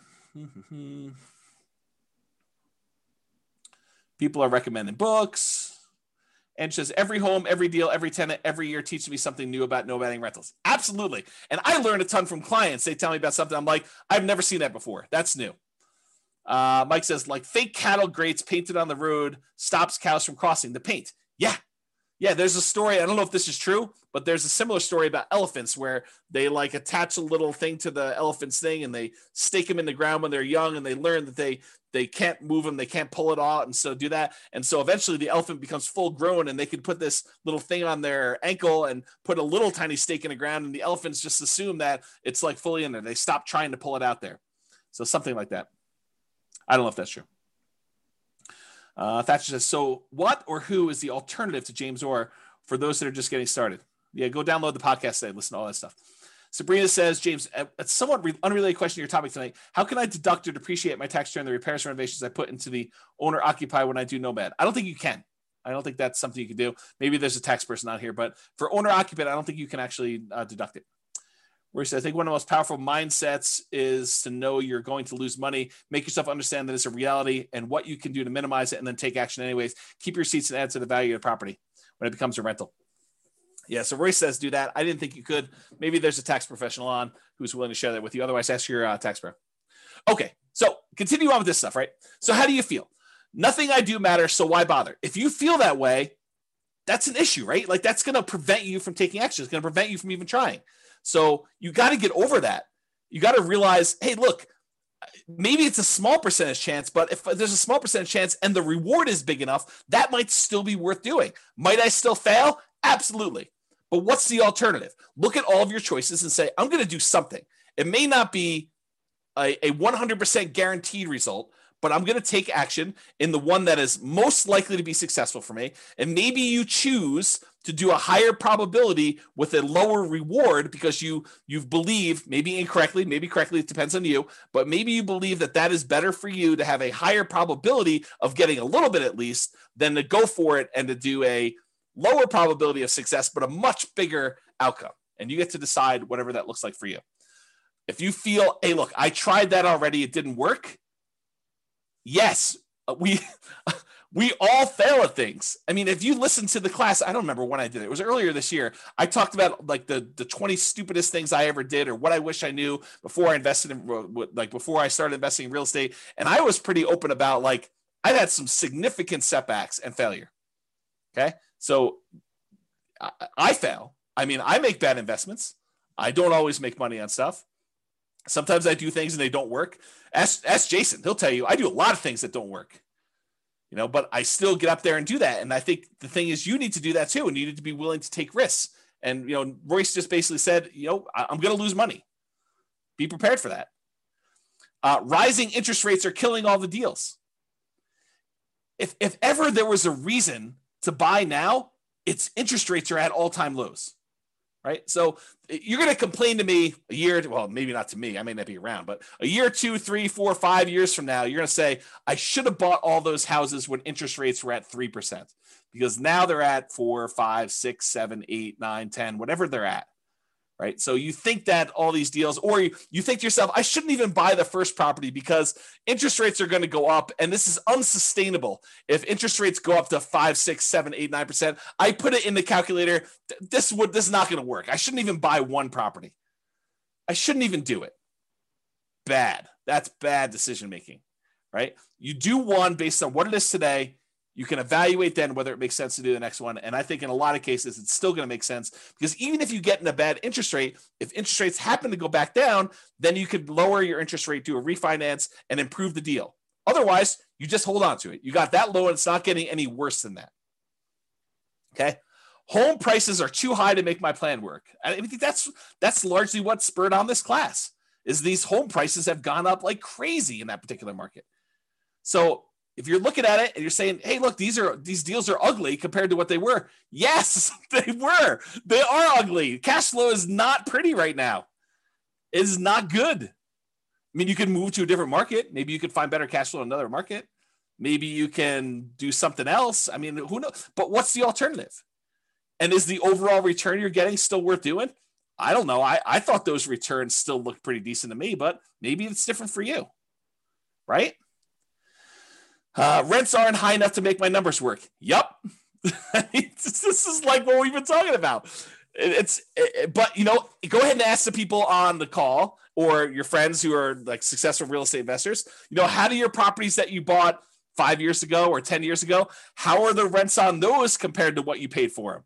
They look amazing. The rents on a property you bought 5 years ago, that's like phenomenal numbers. I mean, you basically have the purchase price from back then and the numbers today for rents. That's crazy good, right? But right now you're like making a decision. You're like, this is ugly. Yes, I totally agree. But I think you have to be like the dog and be willing to jump and see, is the other side electrified? And if there's a chance, or maybe I push on the wall, or maybe I bark and they'll let me out. I mean, who knows, right? You got to try something. And if that doesn't work, you got to try again. There's like the famous thing. I think Tony Robbins sort of made this famous, but I love this. That's where I heard it from. It's like, how long would you give your average baby to learn how to walk? Well, I'm going to let them try 3 times. If they can't get it after 3 times, then we're done. They're not going to try anymore. We're just going to let them remain seated in a wheelchair for the rest of their life. They're not going to walk. No. You always let them get back up and keep trying. If something doesn't work, if they fall down, if they hit something, they knock their head, they start crying, you let them do it again. You're going to make mistakes. Things are going to happen that were unexpected. You're going to have property values go up 28% in a year that you already own. Great. You're also going to have property values go down. You're going to have rents go down. You're going to have tenants that destroy your properties. These things happen. It's inevitable. I talk about this kind of like idea of your shoelace comes untied. It's not a big deal. You don't stress out over it. You bend over, you tie your shoelace, you stand back up, you continue walking. If it comes untied again, you do it again. If your tenant doesn't pay rent, that's fine. You go call the attorney, you do an eviction, you get them out of the property, you do whatever repairs you need to do the turn, you put a new tenant in there. It's like tying your shoelace. It's got to be that second nature. Okay? Sure, it worked for him or her when they got started. There were deals then, but there aren't any deals now. I'm an amateur collector of antique real estate investing books. I try to go find like these old books from the 80s or the 70s or whatever it is, where you're reading about what deals looked like then and like how they were and all that other stuff. And I look back at all these old books and they had the same problems we had. It's like trying to make properties cash flow and all these different like gyrations that they're going through in order to get a property to cash flow. When you're in an interest rate market where interest rates are at like 17% or 18%, you're like trying to figure out how to make a property cash flow. It's the same thing we're dealing with today. It's just the different end of the deal. Instead of having 18% interest rates, now we got prices that are like 10 times as high as they used to be back then, but interest rates are like 1/7. Right? Yeah, there isn't anything new under the sun. It's all the same stuff. Okay? It's just different variations, different rhyming schemes on the same song. Okay? So you can't like look back and compare yourself to, oh, I wish I was James's client when they bought into this neighborhood and they did it. They didn't know they were getting that deal when they signed up for this. They thought maybe I'll do 3% a year. Maybe the property values would go down. I mean, back then the market looked frothy 5 years ago. Like we thought we might be at a peak. We thought, hey, look, I don't know if this is sustainable. Market's been going up for a while. This was not like the beginning of an uptrend. This was like in the middle of a hot market. And they started buying. They're like, well, I don't know. Maybe it'll continue to go up. Maybe it'll go down a little bit. We really don't know. They had risk. I mean, if anyone's willing to share, because I know there are some clients that were in those neighborhoods at that time, or even other neighborhoods, like, were you a little bit fearful then? Like, did you have, I don't know what was going on in the market. Maybe the market will go down. Was it risky for you? I think it was. Like, did you have these same fears where, yeah, I mean, I wish I had started 5 years ago when these numbers were better. I think even then, 5 years ago from today, people were thinking that. That's what my experience has been. The market is moving too fast for me to make this work. Yeah, I totally. This happens all the time. Market's moving fast all the time, Yeah. See, yeah, even Eddie's like, I had to bid over asking on both properties and was scared to hell. Totally, right? It was like fearful. Like we didn't know what was going on there. Jason's I thought it was insane what I paid for a Michigan in Severance in 2019. But now, yeah, Jason's like, it looks really cheap. It's like, I should have bought 10 of those things. We don't know. And at the time, everyone was in fear. Yeah. Other people are like, amen, Jason. Always risk. Not worth doing if it's a slam dunk. Yeah. prices or rents are going to fall. I mean, how many people think that the market's it's too bubbly? I mean, I'm going to step on my own toes for the class coming up, but are we in a market bubble? Is the market going to crash? I don't know. No one knows. So could prices come down? Could rents come down? Sure. But if you're buying today and then prices go down, you get to buy at a discount the next one. If rents go down, great. You get to buy at a discount the next one. You're kind of like buying down into the thing, and then eventually things turn around. Yep. I can't save down payments fast enough. Yeah, I hear you. It's always hard to save down payments. I definitely struggle with that. I struggle with that today. Right? I mean, I don't have infinite money. And I like having really big reserves. So I still have problems with that. And so do a lot of other people. You know, my wealthiest clients I have all have challenges with that. It is not a poor person challenge. So get over it, because it's not unique to you. Got to do stuff about it. All my wealthiest clients, they do stuff about it. They're actively trying to figure out ways to increase the money that they have to invest. It's an ongoing problem. I can't find deals. Yep, welcome to the club. This has always been the case. You know, the only exception I will have is like 2008, 2009, there was a surplus of deals. But no one had confidence. Very few people had confidence to invest during what seemed like the end of the world. The worst real estate market of our lifetime. You know, a massive global real estate depression. There were a lot of deals back then. You know, it was like, what's the best deal? You know, you were like, it was sifting and sorting instead of trying to find what's the least bad deal or what's the least negative cash flow deal, at least in our market right now. I mean, maybe you're in a different market, but what's the least negative cash flow deal I could do right now? Before then it was like, well, there's 14 ones to choose from. Which one should I pick? Yeah. Okay. All right. So that's all I got. I think you got to take action. You got to do something. And you know, you got to realize, you got to recognize and name in yourself, am I displaying symptoms of learned helplessness? Am I not taking action and doing something? And it doesn't have to be Nomad, doesn't have to be 20% down rentals. Do whatever makes sense for you. I don't care. I mean, I'm basically done. I got 1 foot out the door, right? So that's what I will say to you. Do something, figure out what makes sense for you, and try something. Take action. You know, have agency over yourself and your decisions and your actions, and make movements towards something. And even if you're wrong, you can correct. It's easier to correct when you're in motion than to correct when you're sitting in fear and not doing anything. That is all I have. And so goes the third to last class, or the 3 final classes. We're down to 2. Amazing class, very good class. I'm glad you guys like it. Mindset is critical. Well done to keep the movement going. Viva Nomad. Well done. Excellent class. I appreciate it, guys. So I hope you all enjoyed that. Any final questions? You are very, very welcome. Very, very welcome. Great class. Good philosophy. Always insightful. Thanks, James. Amazing. Look at all those exclamation points. Thank you very much. Thanks for the class. Love the format info. You are all very welcome. So that is all I have, unless there's no party. No party. I just decided to cancel it. It's like, this is like what I imagine. I didn't quite have the normal senior year. I graduated high school a little early, but this is what I imagine senior year to be like when you're accepted to college. All your grades are in. You've got that like sort of like last week where there's nothing really going on. The teachers have you like wiping down the cabinets in the science classroom and cleaning out the lab desks. And, you know, it's like all that stuff. I feel like that's sort of this last week. Like it's sort of like you're ready to go. And the weather is not helping. It's like triggering all those nostalgic sort of summer break sort of thing. So I think I'm sure sort of no ice cream. I might have ice cream tonight. I got ice cream downstairs, but probably not. So I want to sign your yearbook. Oh, that's pretty funny. I don't think I bought any yearbooks. I probably signed some other people's yearbooks. It'd be interesting to see what I wrote to some of these people in their yearbooks. I don't remember any of that, but yeah. We'll have to see. Oh, you guys are all begging for the final class. I don't know. We'll have to see. We'll have to see how it goes. Right now, there's no class. I decided to cancel it in a fit of just, yeah, I'm done. But we'll see.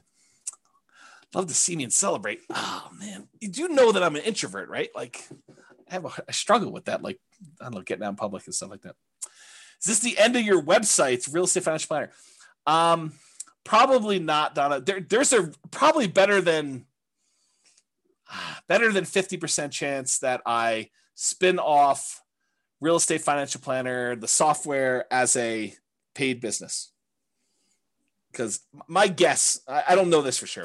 There's a 10% chance I'm like, done. Everything's done. Close everything down. Never do anything else again. But my guess is that, especially since I've been doing this stuff for so long, and I tend to think about work. I tend to think about business. I tend to read a lot of business books. Like all of my like fun stuff seems to be business related. The chance of me going from 100 miles an hour to 0 seems unlikely. It's possible it could. I don't know. I'll know a lot more after taking 3 months off. But my guess is that I probably will spin off the Real Estate Financial Planner business as like a separate little entity. It's my guess. We'll see. We could do it at our house. Oh, Bob and Barbie just volunteered their house. Oh, that's pretty interesting. Maybe painting landscapes. I did do a painting. See, I did like a Bob Ross class. I have a little thing. I'll have to show it to you guys sometime. It's like a snowscape.